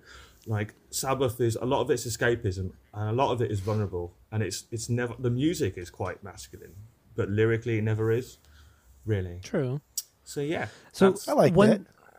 One thing you guys didn't touch upon in NIB is the guitar solos. So each ear has a different guitar playing, and they're not playing the same solo. Yeah, that's which really is like, cool. It's so fucking weird. It's so goddamn weird, but for whatever reason, it works so well. It sounds so goddamn good. It never sounds jumbled, and it's not like it's a call and response. They're just playing different things, like completely different things. And how cool because Tony obviously must have had it in his head, you know, to go back and overdub and be like, it's going to be fine. You know, it's one of the few overdubs. I mean, honestly, this is like one of the very few things that they overdub outside of like the beginning with the rain and the bell and everything. And then in A Bit of Fingers, Sleep Village, and Warning, there's also a dubbed guitar thing there that's kind of different and fun, but we'll get to that later. We will get to that later. Yeah. But no, I mean, NIB, I mean, really this song to me, it's an instrumental jam the first 4 minutes, but the real song is NIB. It really, really is. And I mean, that song is just, it's such a fucking banger. Can nobody fucking not hear Sunshine of Your Love here? Like, you guys, like, are I you hear that it. good No, at, I hear it. disassociating the two songs? No, I mean, now that you said it, I totally hear it. I completely hear it. But And that was like 4 years before this. okay, and what's wrong with that? It's There's still a nothing great wrong song, with it, but like, but you're acting like there is something wrong with it. But this has to be 5B. If we're going by the North American 5 tracks, this has to be the lowest B because This of is my that. 4B. It just Oh, has okay, to so be my you 4B. got to throw out Zeppelin's first album then, because that's all stolen. Absolutely. Yeah, exactly. I don't like Zeppelin's first album. Thank Oh, you very bullshit, much. you don't okay? like it. I don't like Bullshit, Zeppelin's you first don't album. like it. That's I've stupid. repeatedly, we did it on the podcast. I ranked it fucking low as shit. I think Zeppelin's 2 is their best. Is one of the greatest of all time. Zeppelin's course it 1, is. who gives a fuck about that album? Fuck that album. Who cares? What are you talking about? Joking my ass right now? I think there's been a communication breakdown, boys. We need to. Oh. Wow, you're coming in with all these jokes. It's like you wrote all these jokes down. Dude, I know. He's been like saving them. I like it. I literally have no musical notes. I just have funny things to say. And I still don't know if he's saying literally like more often because it's funny to us, or if he's just saying it because it's part of his like normal. Is it just literally how I talk? No one knows. No. Oh, good. I don't even know, and I don't even know if he's saying literally the way he normally says literally in real life, or if he's just like accentuating the literally part of the literally Perhaps just for this podcast. I don't know. I'm just a secret wanker. You are. Yes. There you used wanker. Remember before you said you weren't sure if you've ever said it? I knew I had to get it in here, guys, just for you. Just to, You're an enigma wrapped in a question and wrapped in a. Yeah, This is my fourth pod with you guys, so I've got to get wanker. This is the fourth one. Yeah. Fucking hell. full. All right, so let's move on to the next song. Let's move on to Wicked World. So what do we have on this one? Like B-wise or just... This is my Just- 4B. Let's start with the music. This is my 2B. What does this sit for you, Skip? This is my... Oh, which bit? Is it 4B? 4B, I think. Yeah. No, 5B. No, it's not. No. Wicked World is? No, 4B. Sorry, I can't remember my notes. 4B. Yeah. Jesus. Sorry, Jesus bro. We're to Christ. scare you there. I mean, there's got to be a 5B if there's a 1B, if they're all Bs. Yeah, we can all agree. You're right. They can't all be... And we all agreed that Sabbath from Sabbath was their 1B, right? That was my 1B, yeah. That was my... Yeah, well, overall, if I take Behind the Wall of Sleep away from Nativity in Black, then yeah, Black Sabbath is 1B. But in the North American, it's my 1B. In the real edition, it's my 2B. In the real edition, okay. They're an English band. True. But I actually think the American edition is better for cutting a cover off, to be fair. Yeah, because Evil Woman, yeah. We'll get into that last, but because I don't really want to touch upon it too much, but yeah, we'll get into that later. But Wicked World, I mean, this song, it has that jazzy hi-hat part, just to start off the song. That amazing guitar riff comes in, Geezer's noodling underneath it. Oh my God, dude, it's what a great opening part of a song. I love it so much. That's a very blues thing to do that. Like, that's a very blues thing to do, is kind of like take from... I mean, they're really like blues before jazz in some aspects. It's a very bluesy thing to do. But to do it in a way that's allowing everybody else to come in naturally rather than kind of conceited and wanky-like. Because everybody comes in naturally. And like Ward rips it up, dude. He rips it up and it's fine and it's great. But it's not too complex to where if like Geezer dropped in, they'd be like, oh, that sounds weird. Or if Tony dropped in, like, oh, that sounds weird. It's a cool drum beat, but it's not too complex. Yeah, Like a lot of prog fuckers will do like later on, and even kind of this era too. But I like when Iommi octave jumps that higher riff part. You can kind of hear a faint sloppiness. You can. Oh yeah. You can hear him kind of, he didn't fuck up, but he kind of like muddles these notes a little bit to where he knows he has to catch up. Yeah. That's fucking phenomenal. That is absolutely phenomenal to leave that in there. And that's what we get also too when you really get into Sublime, because Bradley had died at the time. You can kind of hear some of that stuff in the Pawn Shop song. You can kind of hear that fucking up stuff. And it's like, that's cool, man. Just fucking leave it. I like it. Leave it. It works. But then like Bill's got some great cymbal beats going on, right? Yeah, he does some amazing things on this whole record. And the song kind of goes into that bluesy transition and like the classic, like, let's stop all the music so the guitars can wank. We have that here. Yeah. Like, that's just, okay, that's fine. Whatever. This is the 4th track on the album. That's fine. Let's let it happen. Let it get out of its system, and then we'll move forward from there. Nothing wrong with it. No. It's the Not at all. It's the least interesting part to me is when the guitars do the it's just a guitar. Let's have a Guitar Hero thing. Maybe it's because I'm not a guitar player. And the thing about the guitar solo is that it's not just like one continuous stream of just playing. He stops like every bar, and he'll just play like one little lick and then stop. There's going to be this dead silence. Plays another lick, dead silence. It's just the weirdest fucking solo ever. But it sounds great. It's what I said in the rankings episode, isn't it? It's how they use dead space. It's so creative. Yeah, it really, really is. I think it comes from two things. Like Skip said, I think this band, for whatever reason, I don't know why a band would do it, but when they're not playing is just as important as like when they are playing. Like much when you're doing a tattoo, like that negative space, using your skin color to kind of blend into like what your tattoo is going to be, to make it pop even more, to make it more unique to you. This band uses dead space to make that silence more unique to them. I don't know why they do it.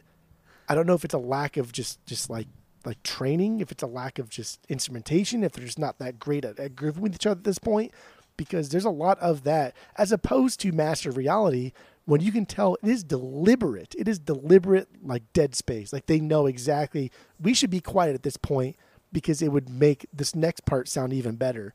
When it's here and you kind of like know that it's just in one take, one day, call it a day, that's it, no more. It almost sounds like they kind of like are fucking up a little bit. They're still kind of like moving through the motions. They're saying, yeah, this song sounds great live, but now that we're just in this enclosed room, it doesn't hit as hard as it did then. So let's change it a little bit. I don't know how it's going to work. Fuck it. Let's do it live.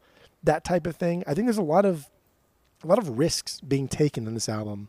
I think that's what, absolutely. Like, and again, I think going back to like the production, that's this guy just like going out on a limb, either being fucking brilliant and seeing something in the band that the band didn't even see, or he's just fucking lucky. All right, so let's play a little bit of Wicked World, and then we'll jump back in, wrap up the song, the lyrics, and then move on to the last song. So here it is, Wicked World from Black Sabbath. So let's wrap this up musically, and then jump into the lyrics. What do we have? That was what do we want to talk all my about? notes, bro. That's it. I mean, I think, yeah, musically, just to jump over from Jeff, I think I agree. This to me like feels like a jam in a good way. Like it feels like, yeah, you know, it's great the way it kind of does the slow down thing as well. The opening riff is great. You know, it's so poppy. Yeah, it's almost like Cantina Band. Bluesy. Yeah, definitely bluesy. Yeah, you can hear it's a Strat, you know, which is cool. I mean, lyrically, I think this is like really interesting, and it's almost a precursor to things like War Pigs. You know, it's simple, it's angry, it's got a message, and it goes, again, I've said it 100 times this part, it's the context and the working class thing. You know, they're angry at the politicians, literally. You know, it's so scathing. A politician's job, they say, is very high. If he has to choose, he's got to go out and die. You know, that's the entire plot of War Pigs right there. You know, and again, it's just yearning for escapism. You know, we've watched The Man on the Moon, but people are dying of disease everywhere. Why? That's my favorite line of this entire album. It's a great line. So good. Out there in the open. So easy. Yeah. And then, like, that last verse is so, I think, autobiographical of, you know, whether it's Geezer actually or just, you know, you'd know someone. Yeah, a woman goes to work day after day, goes to work just to earn their pay. Child sitting crying by a life that's harder. He doesn't even know who is his father. You know, it's like, yeah, that is the epitome of working class life in 1970s England. You know, it's so sad to think about. Yeah, you work till you drop. You know, you don't even see trees. There's no greenery. It's just street after street of smog, and yeah, factory working, and everyone's sick all the time because it's so unclean. Everyone's struggling. You're making a wage. You're never going to better yourself. That's very inval letter department though, right? It is. Mm-hmm. Yeah. Huh? Yeah. At the Sabbath Inn. But yeah, it's interesting. Like Wicked World again, it's pointing to where they're going to go. There's trajectory there, and again for like 1970, for you know, just because it's simple doesn't mean it's not intellectual. You know, True. No, these you're totally right. aren't educated guys, but what they're saying is fucking on, and it's still true. You know, what do politicians still do? They still send the girlfriend fucking die. We are people still of diseases because, you know, medicine is a business, especially over with you guys. You know, at least I've got a health service. You guys don't. And yeah, we've got all this wonderful technology. So why are we still fucking at each other? You know, I know, right? It's so bad over here. So bad. Oh man, yeah, like, you know, I mean, yeah, you guys have the fentanyl crisis and stuff like that. Fucking hell. Oh, dude, it's fucking insane over here. Yeah. That's a whole nother rabbit hole that we probably shouldn't go down because we spend another hour going through all that shit. But yeah, like, yeah, it's a cool. It's a great sign of where Sabbath are going, and as a commentary on you know the social politics of the day. It's a banger, you know, absolutely. Yeah, I think you would know more of the English history than us, obviously, but I think speaking up against in 1970, speaking up against the government and the monarchy and all that kind of, like the way that they're speaking in here in this song, like that's a big no in England. Like I feel like you can probably get arrested for writing shit like this. Oh yeah, like, this wasn't like 1960s US. This is way a different environment, different society. Yeah, I mean the monarchy then was like the be all and end all. This is 7 years before Johnny Rotten says "God save the Queen." This is this is edgy, man. This is out there. It's surprising that they never got more shit from the monarchy. You know what I mean? Or they never got, like, I don't know, because the monarchy is so based in religion as well, and why they never went after Sabbath the way they went after the Sex Pistols and shit like that. Yeah, I think it's honestly really because bizarre. Sabbath took time to get big because they were so ignored critically for years. It's only like True, yeah. I think Volume 4 was the first one to get a decent write up from anyone. True, and they were really blowing up here in the States, I feel, way before they blew up in the UK. Yeah, you guys embraced them, and I think it's so they're a touring band. They just grafted for years before they got real recognition. Especially, it's mad that now they're legendary over here, but like they're almost simplified. People don't remember anything past the first 4 albums, and they just think of big heavy riffs and the song Paranoid, and that's it. And it's like, no, there's, something that I really appreciated binging so much Sabbath this past few weeks is like there's so many flavors musically to them. There's so much more than just a couple of down-tuned riffs and Ozzy Osbourne. True. All right, so I mean, I don't know. You covered the lyrics really well on that. I don't have anything to add. Do you have anything to add, Jeff? That's all I got, baby boy. Okay, so let's move on to the last song. The last song being A Bit of Finger, Sleeping Village, Warning. Just a compilation of songs right here. What do we have musically on this one, guys? Well, are we doing like our what So, banger is this for us? I mean, so really it's just kind of like much like the last compilation of songs. It's pretty much like like an instrumental kind of thing up until the main song Warning, which comes in, I think, at 307. I think. Yeah. 306, 307. Because warning would be my 2B. This as a whole is my 3B. Okay. But also, you like Warning that much, huh? Is there a significance in a bit of finger? That sounds like it would be like a colloquialism. I mean, I'm guessing it's. I would say it's. Yeah, giving the finger. Do you know what I mean? Like the one that, Oh, a bit of finger there. Bit of finger, mate. Yeah, I'll give you a bit of finger.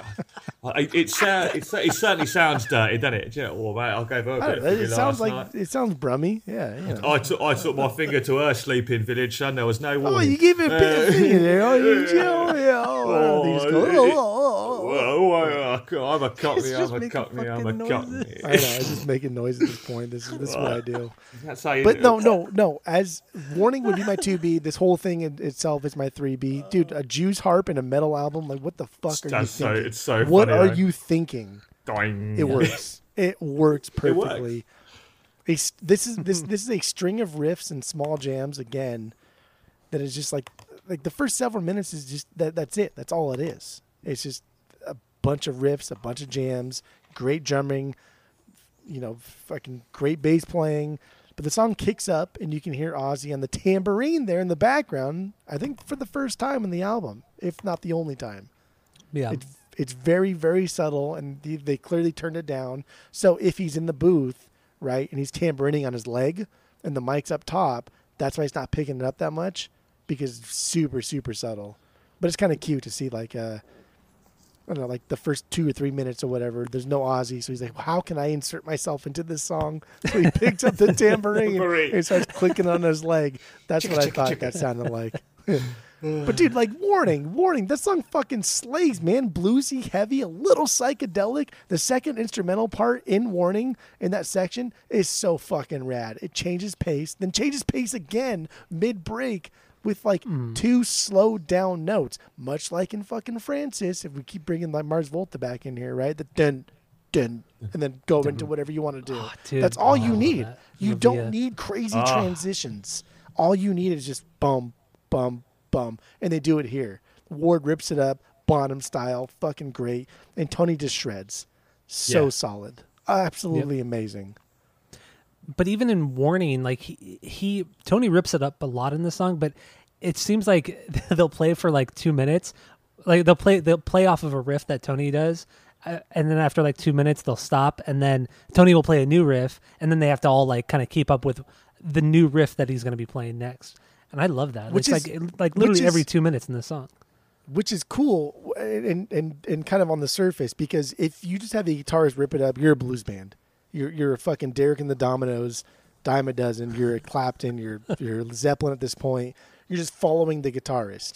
But because they switch riffs that often, you need a solid rhythm section to kind of like get the listener going again. Because to stop and go is tough for a listener. It's tough to get back into the beat.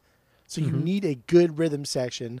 And again, I'm not saying the bass player is the most important thing in the band, whatever. But like, you need a good rhythm section to get me going again. And this is what Sabbath does really, really well, because Tony's great and he's a fantastic guitarist and one of the greatest like metal guitarists of all time, one of the greatest guitars of all time. But this rhythm section, when you get Bill Ward and Geezer together, is damn near unmatched. Damn near unmatched. No, you're right. Yeah. It's definitely up there with Bonham and John Paul Jones, rhythm-wise. Really, sure. like the more I listened to Tony, the more I just thought like, dude, you are so good, man. But like, you would be Randy Rhoads. Like, if you put him back to back, Randy Rhoads is better than Tony Iommi. Technically speaking, yeah. Don't even care. Technically, yeah. Tony is only great because he could write riffs and he could write songs and he could write structures because Bill and Geezer could keep up. Yeah. That's it. I mean, and they were unique enough too. The rhythm section was unique enough. Like if we're throwing it up against Randy Rhoads, I forgot who the drummer and bassist are on that record, but like they're just playing like simple, basic, straightforward rock, arena rock music, But here, Bill is like playing like he's a fucking caveman, like a monster. And then Geezer is playing like a guitar player, He's not playing like a bass player, like we've talked about. Yeah, well, that's it. It's crazy. I think I've said it about the Stones before, and I may have even said it on the pod before, because like Bill's got this swing, this natural swing, so it's not quantized, it's not perfect. And he's a powerhouse on this song. Bonham is probably the best comparison, like contemporary. And then we were saying like Geezer's bass tone, where you've got that clack, then the moi, then the note. So he's almost like ahead of the beat, and then Bill was slightly behind. So it just fills the beat because neither of them are quite on it. Yeah. And it gives it this, it could all fall apart, but also it's so fucking tight at the same time. And then Tony is, he's very much the band leader on this song. You can hear him, as you say, like, he does a riff, they jam it, does the next riff, they jam it, and obviously the huge guitar breakdown, like where the band wandered off for a quick cigarette and a pint. Forgot they were still recording. Oh shit! You finished, mate. You played with all the pickups. I've played with all the pickups. I've done the blues bits. I've done the wanky bits. I've done another blues riff. Then I put two guitars doing the same thing slightly behind each other. Sounded great. Pick up the sticks again. Yeah, all right. We'll come back in, and like on a dime, they come back in. Really tight. But yeah, it's a band led song, like a real band leader being Tony. But yeah, that rhythm section, the one in front, one slightly behind. It makes it propulsive, which again, when you're stopping and starting, helps, as Jeff said, helps bring the listener in, helps keep the listener interested on the journey. And that's interesting too, because this is one of the ones where it was dubbed to where I think he's playing the same. Tony is playing the same guitar solo, but one of them is like half a step or half a second behind, and so you get this. Yeah. This dueling guitar thing going on, but it's the same fucking solo. It's like trying to make a natural chorus pedal. Do you know what I mean? It's cool. Right. Yeah, but it's really cool. But it lags too much to be like a chorus thing, but it's too close together to be like a dueling guitar thing. So it's fucking weird. And again, I don't, like, why would you do that? I love the way it sounds. I think it sounds absolutely fucking phenomenal because we don't hear that because it's stupid, because it shouldn't work, and it doesn't work. But it works here because we don't ever hear it ever anywhere else.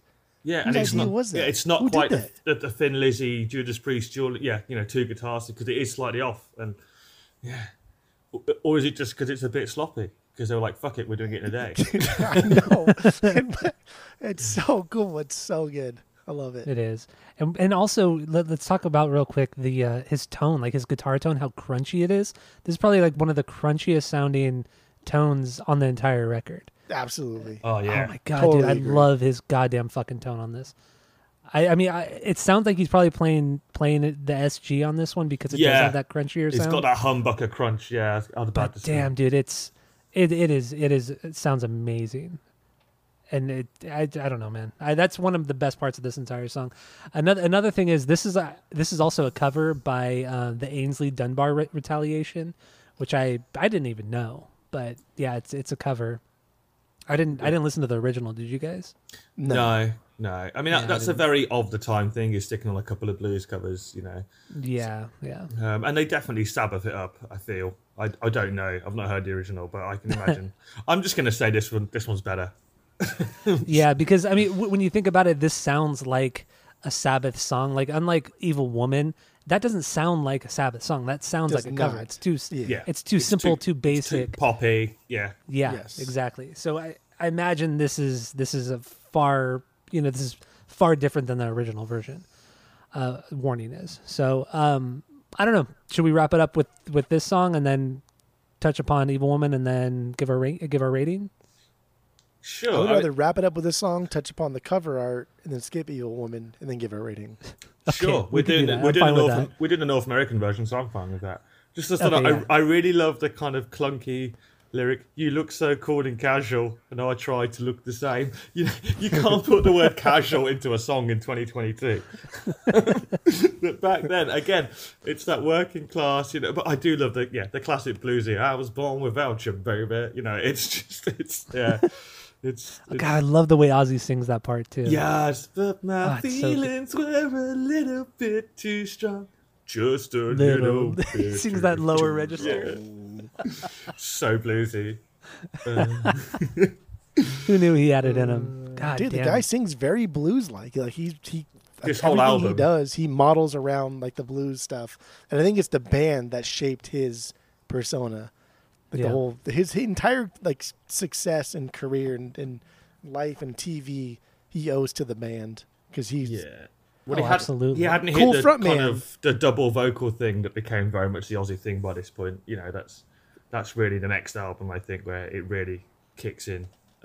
he's got a cool image, but he's pretty fucking worthless in this band.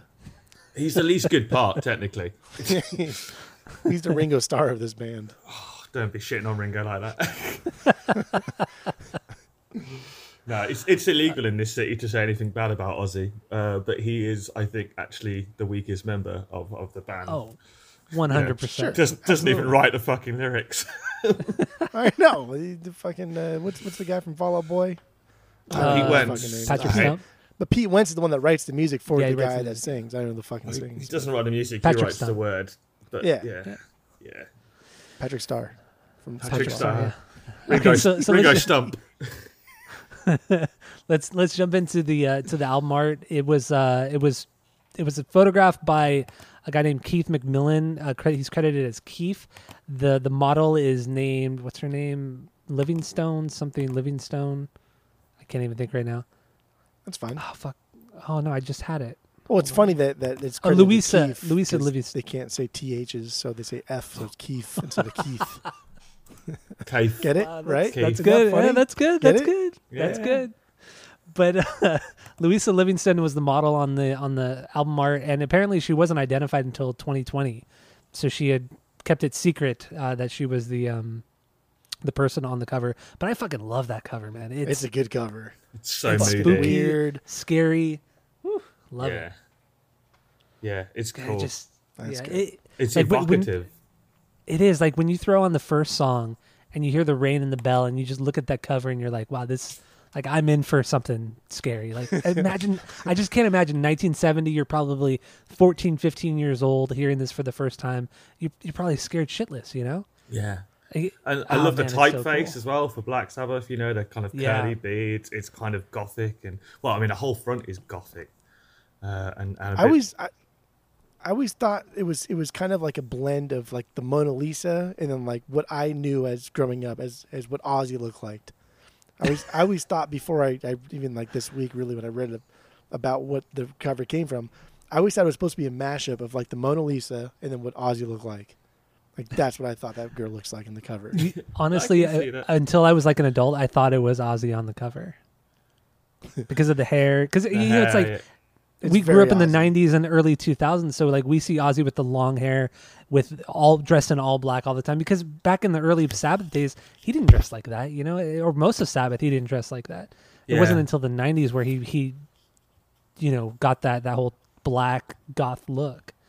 So I always thought it was Ozzy for a long time. I mean, I always saw it as that's the woman in the title track, in the black, and that's how I took it as a kid. Because when you're a little kid, and again, I've got my dad's copy of this on the vinyls, so you're staring at the artwork and it all kind of rolls in together. Especially, I mean, Sabbath are weird because they've got either great album covers or fucking terrible album covers, and there's no True. From this through to obviously Paranoid with obviously clearly going to be called War Pigs because it's a fucking war pig on the front cover. Such a bad cover. It's so bad, I know. And then obviously Massive Reality is really cool and it's minimalist like thing, and like Volume 4 again, it's so striking. And then we've talked at large about Sabotage and Bill Wood's Codpiece and the jizzing robots and the pointless army pilots, but I mean, even the weird color army pilots. The weird colors on this as well. There's lots of purples and stuff in it. It's slightly wrong and it's otherworldly and it's kind of like I suppose it's kind of like get across that kind of gloaming time, isn't it? That kind of twilight kind of light where the light does go a bit weird. It's also how grainy it all is too. Like it looks like if cameras were invented like in the 1600s, like it looks just fucking ancient. Yeah, nothing about it. It's eerie, man. Well, there's a couple other takeaways too. Like that color tone is kind of it's off, it's weird. But then also we only see Black Sabbath. Is that the name of the album? Is that the name of the band? If you don't know who Black Sabbath is, then you see that and like, what the fuck is Black Sabbath? Do you even know this is like a band? Could it be like a religious fucking thing? Is it like some type of? It's only Black Sabbath, right? Like you've no idea what it is. No, you're right. You're right. Yeah. And it's got that horror movie aesthetic, which is obviously where the band name came from. It looks like a horror movie. There's a woman in black. There's a old creepy house. Yeah, there was music-wise, no band was coming out with an album cover like this, as far as I know. 1970. Like, what the fuck is this?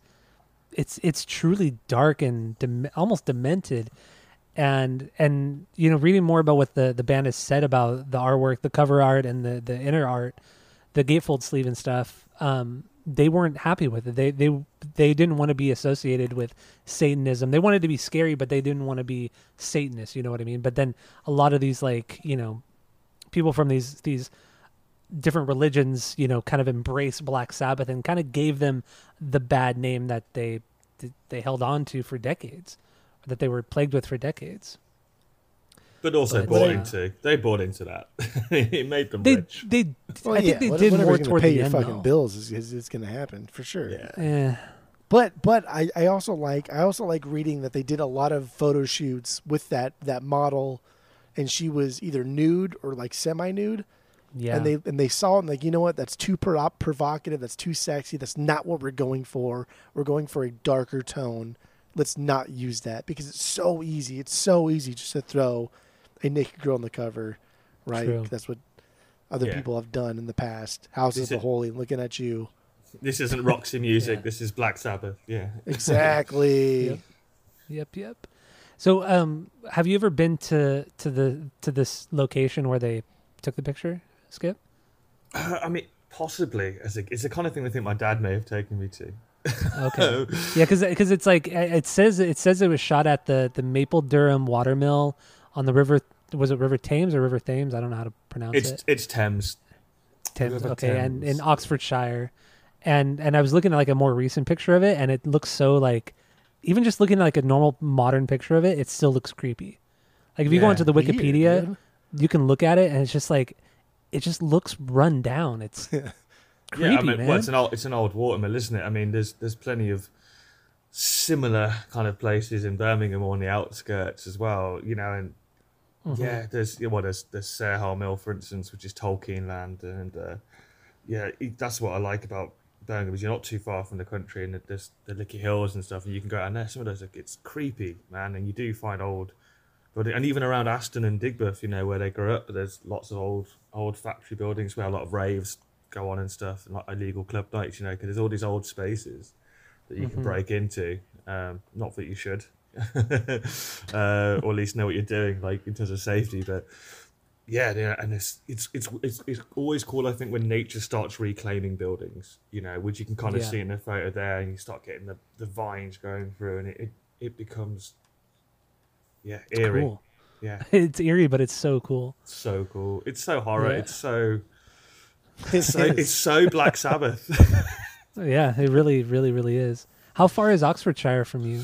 Oxfordshire. We don't say Sorry, Shire. That's cool. I'm It's cool. sorry. They're not hobbits. I was letting it go for a bit. Oxford is it's like more, Shire too. it's more, it's closer to London, I think, unless my geography is totally off. But it's not like close to London, but it's Okay. it's down and to the right a bit.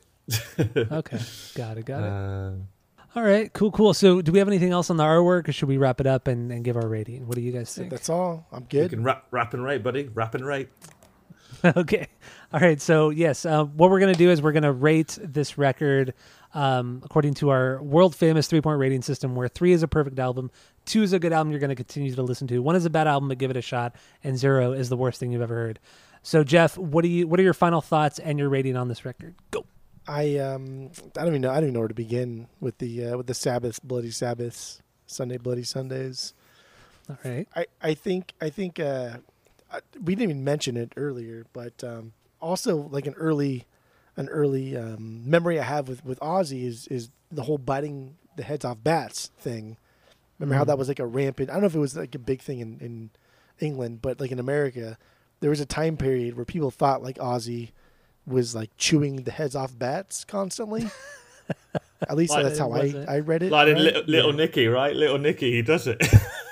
I mean, really? that I don't was remember that. that was a joke off of the article though. Like Tyler, do you remember this? Like people thought like Ozzy was biting the heads off bats constantly. Yeah. Well, because what he would do is, because after the initial incident, people would throw up plastic bats, or he would like bring a plastic bat and then bite it off. Right. As a Yeah. joke. So that's what it was. Yeah. Yes, but he wasn't like biting the heads off fucking live bats, Like real as, bats, yeah. as No. like the media would have portrayed it to be to my younger self.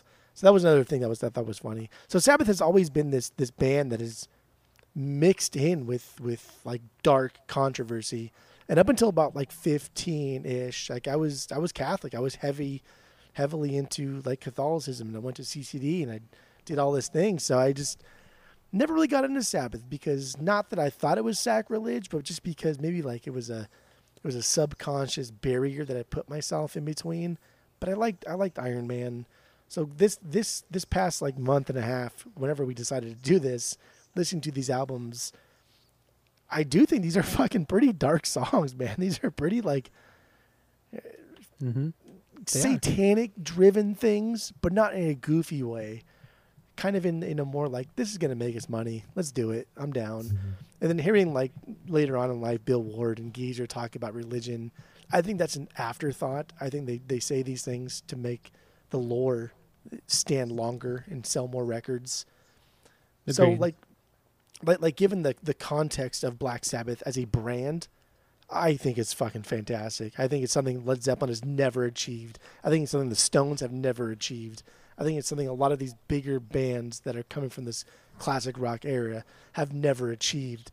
And 100 years from now, when historians are going back and talking about Zeppelin and Stones and Sabbath will stand out, because it's like, wow, that's fucking nuts, man. This is a brand. This is something that is completely different than what their contemporaries were doing. So, given that, I think their first like I don't know, what did we talk about? Their first 9 albums are goddamn fucking almost perfect. They're good. They're amazing. Everything has something better than the last, or took something from the last and made it better. That's why I think Master Reality is the best. But this album is unreal. It's unworldly. This is a perfect album. Contextually, like Skip said, imagine yourself in this brummy town. You're working hard. You just got your fingers cut off. What are you gonna do? You're gonna fuck people's religion up. Is what you're gonna do, and you're gonna go with the flow. That's what you're gonna do. This album's perfect. I love it. It's goddamn, it's good. Makes me feel weird still to this day. Like it. I dig it. All right. So you get a perfect 3, right? Yeah, this is a perfect fucking album. Absolutely. All right. Absolutely. All right, Skip. So what do you have on this one? So I mean, interesting. Similar to Jeff, I was actually raised Catholic. For my first years, I was an altar boy and everything. Never got touched, so maybe I wasn't pretty enough. But too dark. But that, I never really had. Not even gonna touch that one. No, well, they did.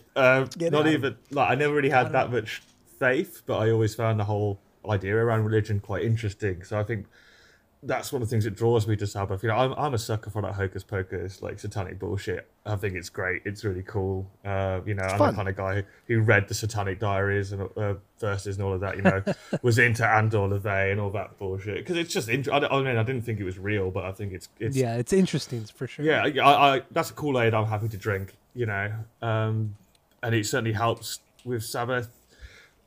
I agree with what you're saying about law for law's sake, and that is really cool, and it is something that I think Zeppelin kind of tried really with the weird symbols and stuff, and songs remain the same, and the weird films, but kind of Sabbath did it almost with way less effort. But equally, I'd say I think the reason for that is that they're drawing comparisons of real life, as I've stressed before, was dark and dirty and horrible and short for them. And then, so they're kind of being escapist, but also translating it in being always satanic darkness and stuff, almost as a way to deal with it, and using it as a metaphor for just their life, which is pretty cool. And again, like I say, the simplicity of the lyrics and all of that, but they're saying cool stuff, and there's definite shock factor. It's the Marilyn Manson of its day. But there's so much cool blues rock going on here, and there's touches of psychedelia, and they're so you can hear how tight they are, that they've been playing together for a while, and there's a lot of talent in the band, natural talent. They're not technical. I mean, Tony can shred, but they're not tech, but they're tight, and there's an energy there that's unique to these 4 guys, it is the best Black Sabbath lineup. And I think the problem with Sabbath is there's so much mythology around them. It can be daunting. It's like with Dylan or, someone else that's got a large back catalogue and stuff. It's like, where do you start? And the answer obviously with Sabbath is you start here. It's dead easy. You start at the debut and you just go through, and then you stop. You stop just before Never Say Die and go, well, those Black Sabbath guys, they made 8 really great albums. It's true. There's actually a great T-shirt that my mate has that says "Trust nothing but yourself" and the first 6 Sabbath records. So I'm like, that's basically wow, spot on. Okay. But yeah, this album's fantastic. I've loved the past month just diving back in. I've waffled long enough. It's a fucking 3 out of 3. We all know it is. Woo! It's a satanic perfection. Yeah. Satanic perfection. Satanic perfection. That's so good. All right. For me, I mean, this is something truly unique. You can hear the influence of this record on so many bands and records since 1970. I mean, it's just remarkable that Sabbath and Zeppelin and Van Halen, really, I think those are the big 3 most influential rock bands of all time. Hands fucking down. Those are the biggest ones. And it's just so cool because Sabbath is truly unique in itself. Nobody sounds like Ozzy. Nobody sounds like Tony. Bill and Keys are in their own fucking world. It's just Sabbath are just so fucking cool, man, in every aspect. And we've touched upon so much of it, musically, lyrically, artwork wise. I'm not going to go into it too much because you guys, said a lot of what I wanted to say. So with that, I don't do it often, but I'm going to have to give this record a perfect 3 out of 3. Perfect 3 out of 3. It's a beyond. I mean, it's beyond perfect. You know. Yeah. It really is. It truly, truly is. It's. In a way, it's underrated because it's that fucking good. I agree. I do think this is underrated. Absolutely. I think Paranoid. It's talked overshadowed. about Master Reality. Yes. It's overshadowed by what they built to, but they wouldn't have those records without this one. Everything they did, you can hear at some point on this record. And it's just the slew of musicians that say like fucking Phil Anselmo and Dimebag who talk about there would be no Pantera without Sabbath. I was like, no, there'd be no Pantera without Sabbath. Like straight up. And all of these bands, but they're not talking about exist. Technical Ecstasy or Never Say Die. They're talking about this. Yeah, They're For talking sure about, not talking about Techno Ecstasy.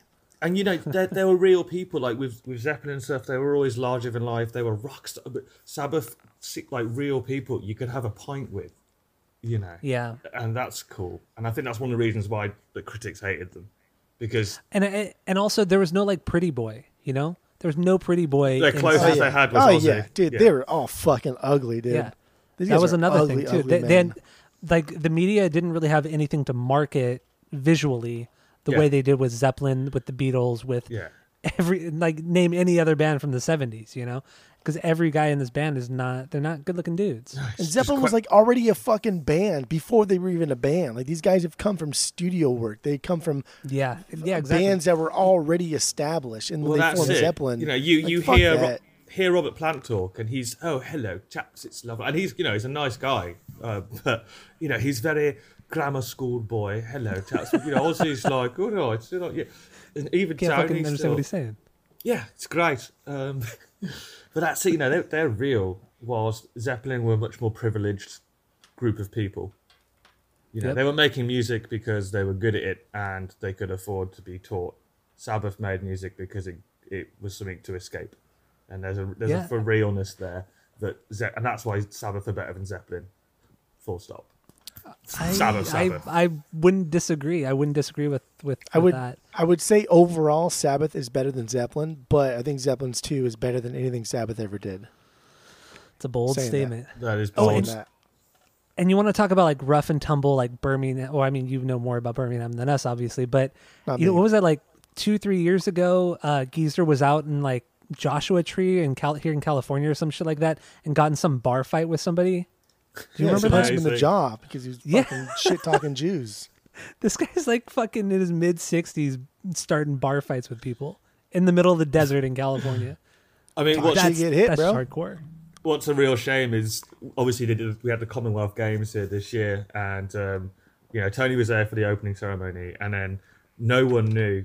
In fact, he decided the day before at the very end. I was just like, I'm going to fly over, and he's just had the surgery, and you can see he's literally strapped onto a back brace, and you can see it's mimed. It's like they've clearly done a live take. It's a live vocal, but it's not the live vocal. I mean, I don't give a shit. It was Ozzy on stage. The guy could barely stand. He's Wait, what was this for? Time. Commonwealth Games this year. It was his first, first thing he did post surgery. Okay. No one knew it was going to happen, and what's the Commonwealth Games? It's like a mini Olympics, but it's like the Olympics, but for nations that are in the Commonwealth, which is like the remnants of the British Empire. And it was held in Birmingham this year, which is cool. So for the first time since, the end of Sabbath, what's it, 2015, I think? 2015. And the only reason Geezer wasn't there is because when they realised Ozzy was coming, they called him and he was like, to be honest, mate, I've got COVID and I'm actually on my yacht in the Caribbean and I don't really want to go to Birmingham. Fairly fucking reasonable. But it would have been cool to have, having Tony at the opening ceremony was great, and everyone was like, oh, and I think I've said to you guys outside the pod, the pub where they first started playing The Crown, they're planning to reopen it as a music venue in the next couple of years. And no shit. There is, and people are like, you've got to get Ozzy to open it. You've got to do it. If he's still alive, And my God, can you imagine the OG lineup of Sabbath opening that? Oh, man, yeah, and because it's in the middle of Birmingham Centre, it's right next to the train station. And I've walked, I never remember this pub being open, but I've walked past it thousands of times. And yeah, it's being bought. It's happening. It's always going to take a couple of years at least. So I mean, there's a real question of who's going to be around, genuinely. But it's just the fact that that musical history is going to reopen in Birmingham. Zeppelin played there, but Sabbath were the famous ones. It's just, but the who's who of all the blues bands, passed through there. I'm sure Clapton must have played it with his Cream or just as his own shit. It was just the dive bar that the blues bands played. That's so cool. So cool. Yeah. So when it reopens, I'll take some photos for you guys to go with the Black Sabbath. Let's go to Birmingham, Jeff, when that happens. I was just thinking, like, maybe we'll just show up, dude. Yeah, that'd be awesome. Can you imagine we just show up and don't even tell you, we just show up? Well, I mean, from what they're saying, it's going to be a community hub, so it will be playing local bands as well, which would be awesome, So yeah. Maybe we'll see Nordic Fiction play there. Yeah, the modern literature's amazing. So over to you guys to wrap it up because I've taken over. No, it's all good. All right, so I don't know. Do you want to promo anything, your band or anything like that? No. Did you ever get the vinyl that we reset? Have not. I'll chase it up. Okay. Did you have a tracking number or anything like that? I'll speak to Greg because he's in charge of posting it. I mean, we can cut this. We can cut this out if we need to. But yeah, I will generally. I know this seems like behind the scenes stuff that maybe we can just do after Tyler wraps up. But no, we've got nothing to promo at the moment. We're in a writing period. We've had a bit of a lineup change, so new stuff coming. Gigs are getting booked. I'll know. But still, check out modern literature. Yeah, check out the literature. Literally, we're on and the Spotify. We'll link you guys in our bio, and then we'll post about you guys on the pod page too. Because sweet ass. Why the fuck not? Yeah, why the fuck not? You help us out, so we'll throw help up me, a help you, too. help me, help you. Yeah, that's what it's all about, man. Yeah, but that's it. Yeah, that's all. All right. Well, yeah. Thanks for listening. Go to Spotify, Apple Podcasts. Give us 5 stars only. Tell all your friends because we are the best. And that's it. That's all. Black Sabbath. Tony Martin. Deal or no deal. Right. And nobody would ever take his seriously because of the makeup. But like Dio kind of like makes, I don't know if at first he thought people should be taking him seriously because he kind of like puts on that persona of wanting to be taken seriously. But I also don't like Holy Diver either or anything Dio really's ever done. I don't dislike it a lot, but I definitely would never listen to it. Yeah. Would you say it's a Dio breaker? Oh my God. A Dio breaker. That's so stupid. I love it. It's so good. But like even the God is Dead, dude. It's so derivative. It is. It's so silly. It is, but I fucking love it. Really, dude? Like you're how old and you're like God is Dead is like you're essentially your biggest banger on here and it's fucking like 10 minutes long. Oh my God. But I like it. It's a great song. There is a question mark, so you should be saying it like God is dead. God is dead. Dead? It's true. It's so stupid, like Pennywise. Land of the free. So you have annoying. the bread. No, it's not really in a British lexicon. I don't think. Yeah, I wouldn't imagine. It's very Southern California. I would imagine. That's tubular chaps' top work. Top work. I mean, do you guys really? Make a deal out of it, or is it always a holiday for you guys, or is it just going to Boxing Day? Holiday. It's never been a holiday for us. I think I only knew it existed when Blink did the song about it, and then I was like, "What the fuck is Boxing Day?" Same here. That was the first time I'd ever heard of Boxing Day was the Blink song. Of course it is. Oh, there you go, Tom DeLonge, teacher, artist, dreamweaver. Dude, did we just like 6 degrees like England to Tom DeLonge? Possibly. Possibly. Is that one in Tyler's head? There's a transition for you. I mean, it all boils down to like the whole world should adopt the Southern California dialect because that's the only actual objective, correct way of speaking English. With the long accent or nothing else. Yeah, the Poway accent. Exactly. Yeah. Oh, damn. Poway or no way, yeah. Oh, damn. The Poway or no way. Wow. You can have that one too. You're so giving over here. Is there a significance in a bit of finger? That sounds like it would be like a Like a colloquialism? A colloquialism? Colloquialism. I mean, I'm guessing it's. I would say it's. Yeah, giving the finger. Do you know what I mean? Like the one that, yeah. Oh, a bit of finger there. Bit of finger, mate. Yeah, I'll give you a bit of finger. It certainly sounds dirty, doesn't it? Do you know what, mate? I'll go for a bit of finger. It sounds brummy. Yeah. You know. I took my finger to her sleeping village, son. There was no warning. Oh, you give it a bit of finger there. I'm a cockney. I'm a cockney. I know. I was just making noise at this point. This is what I do.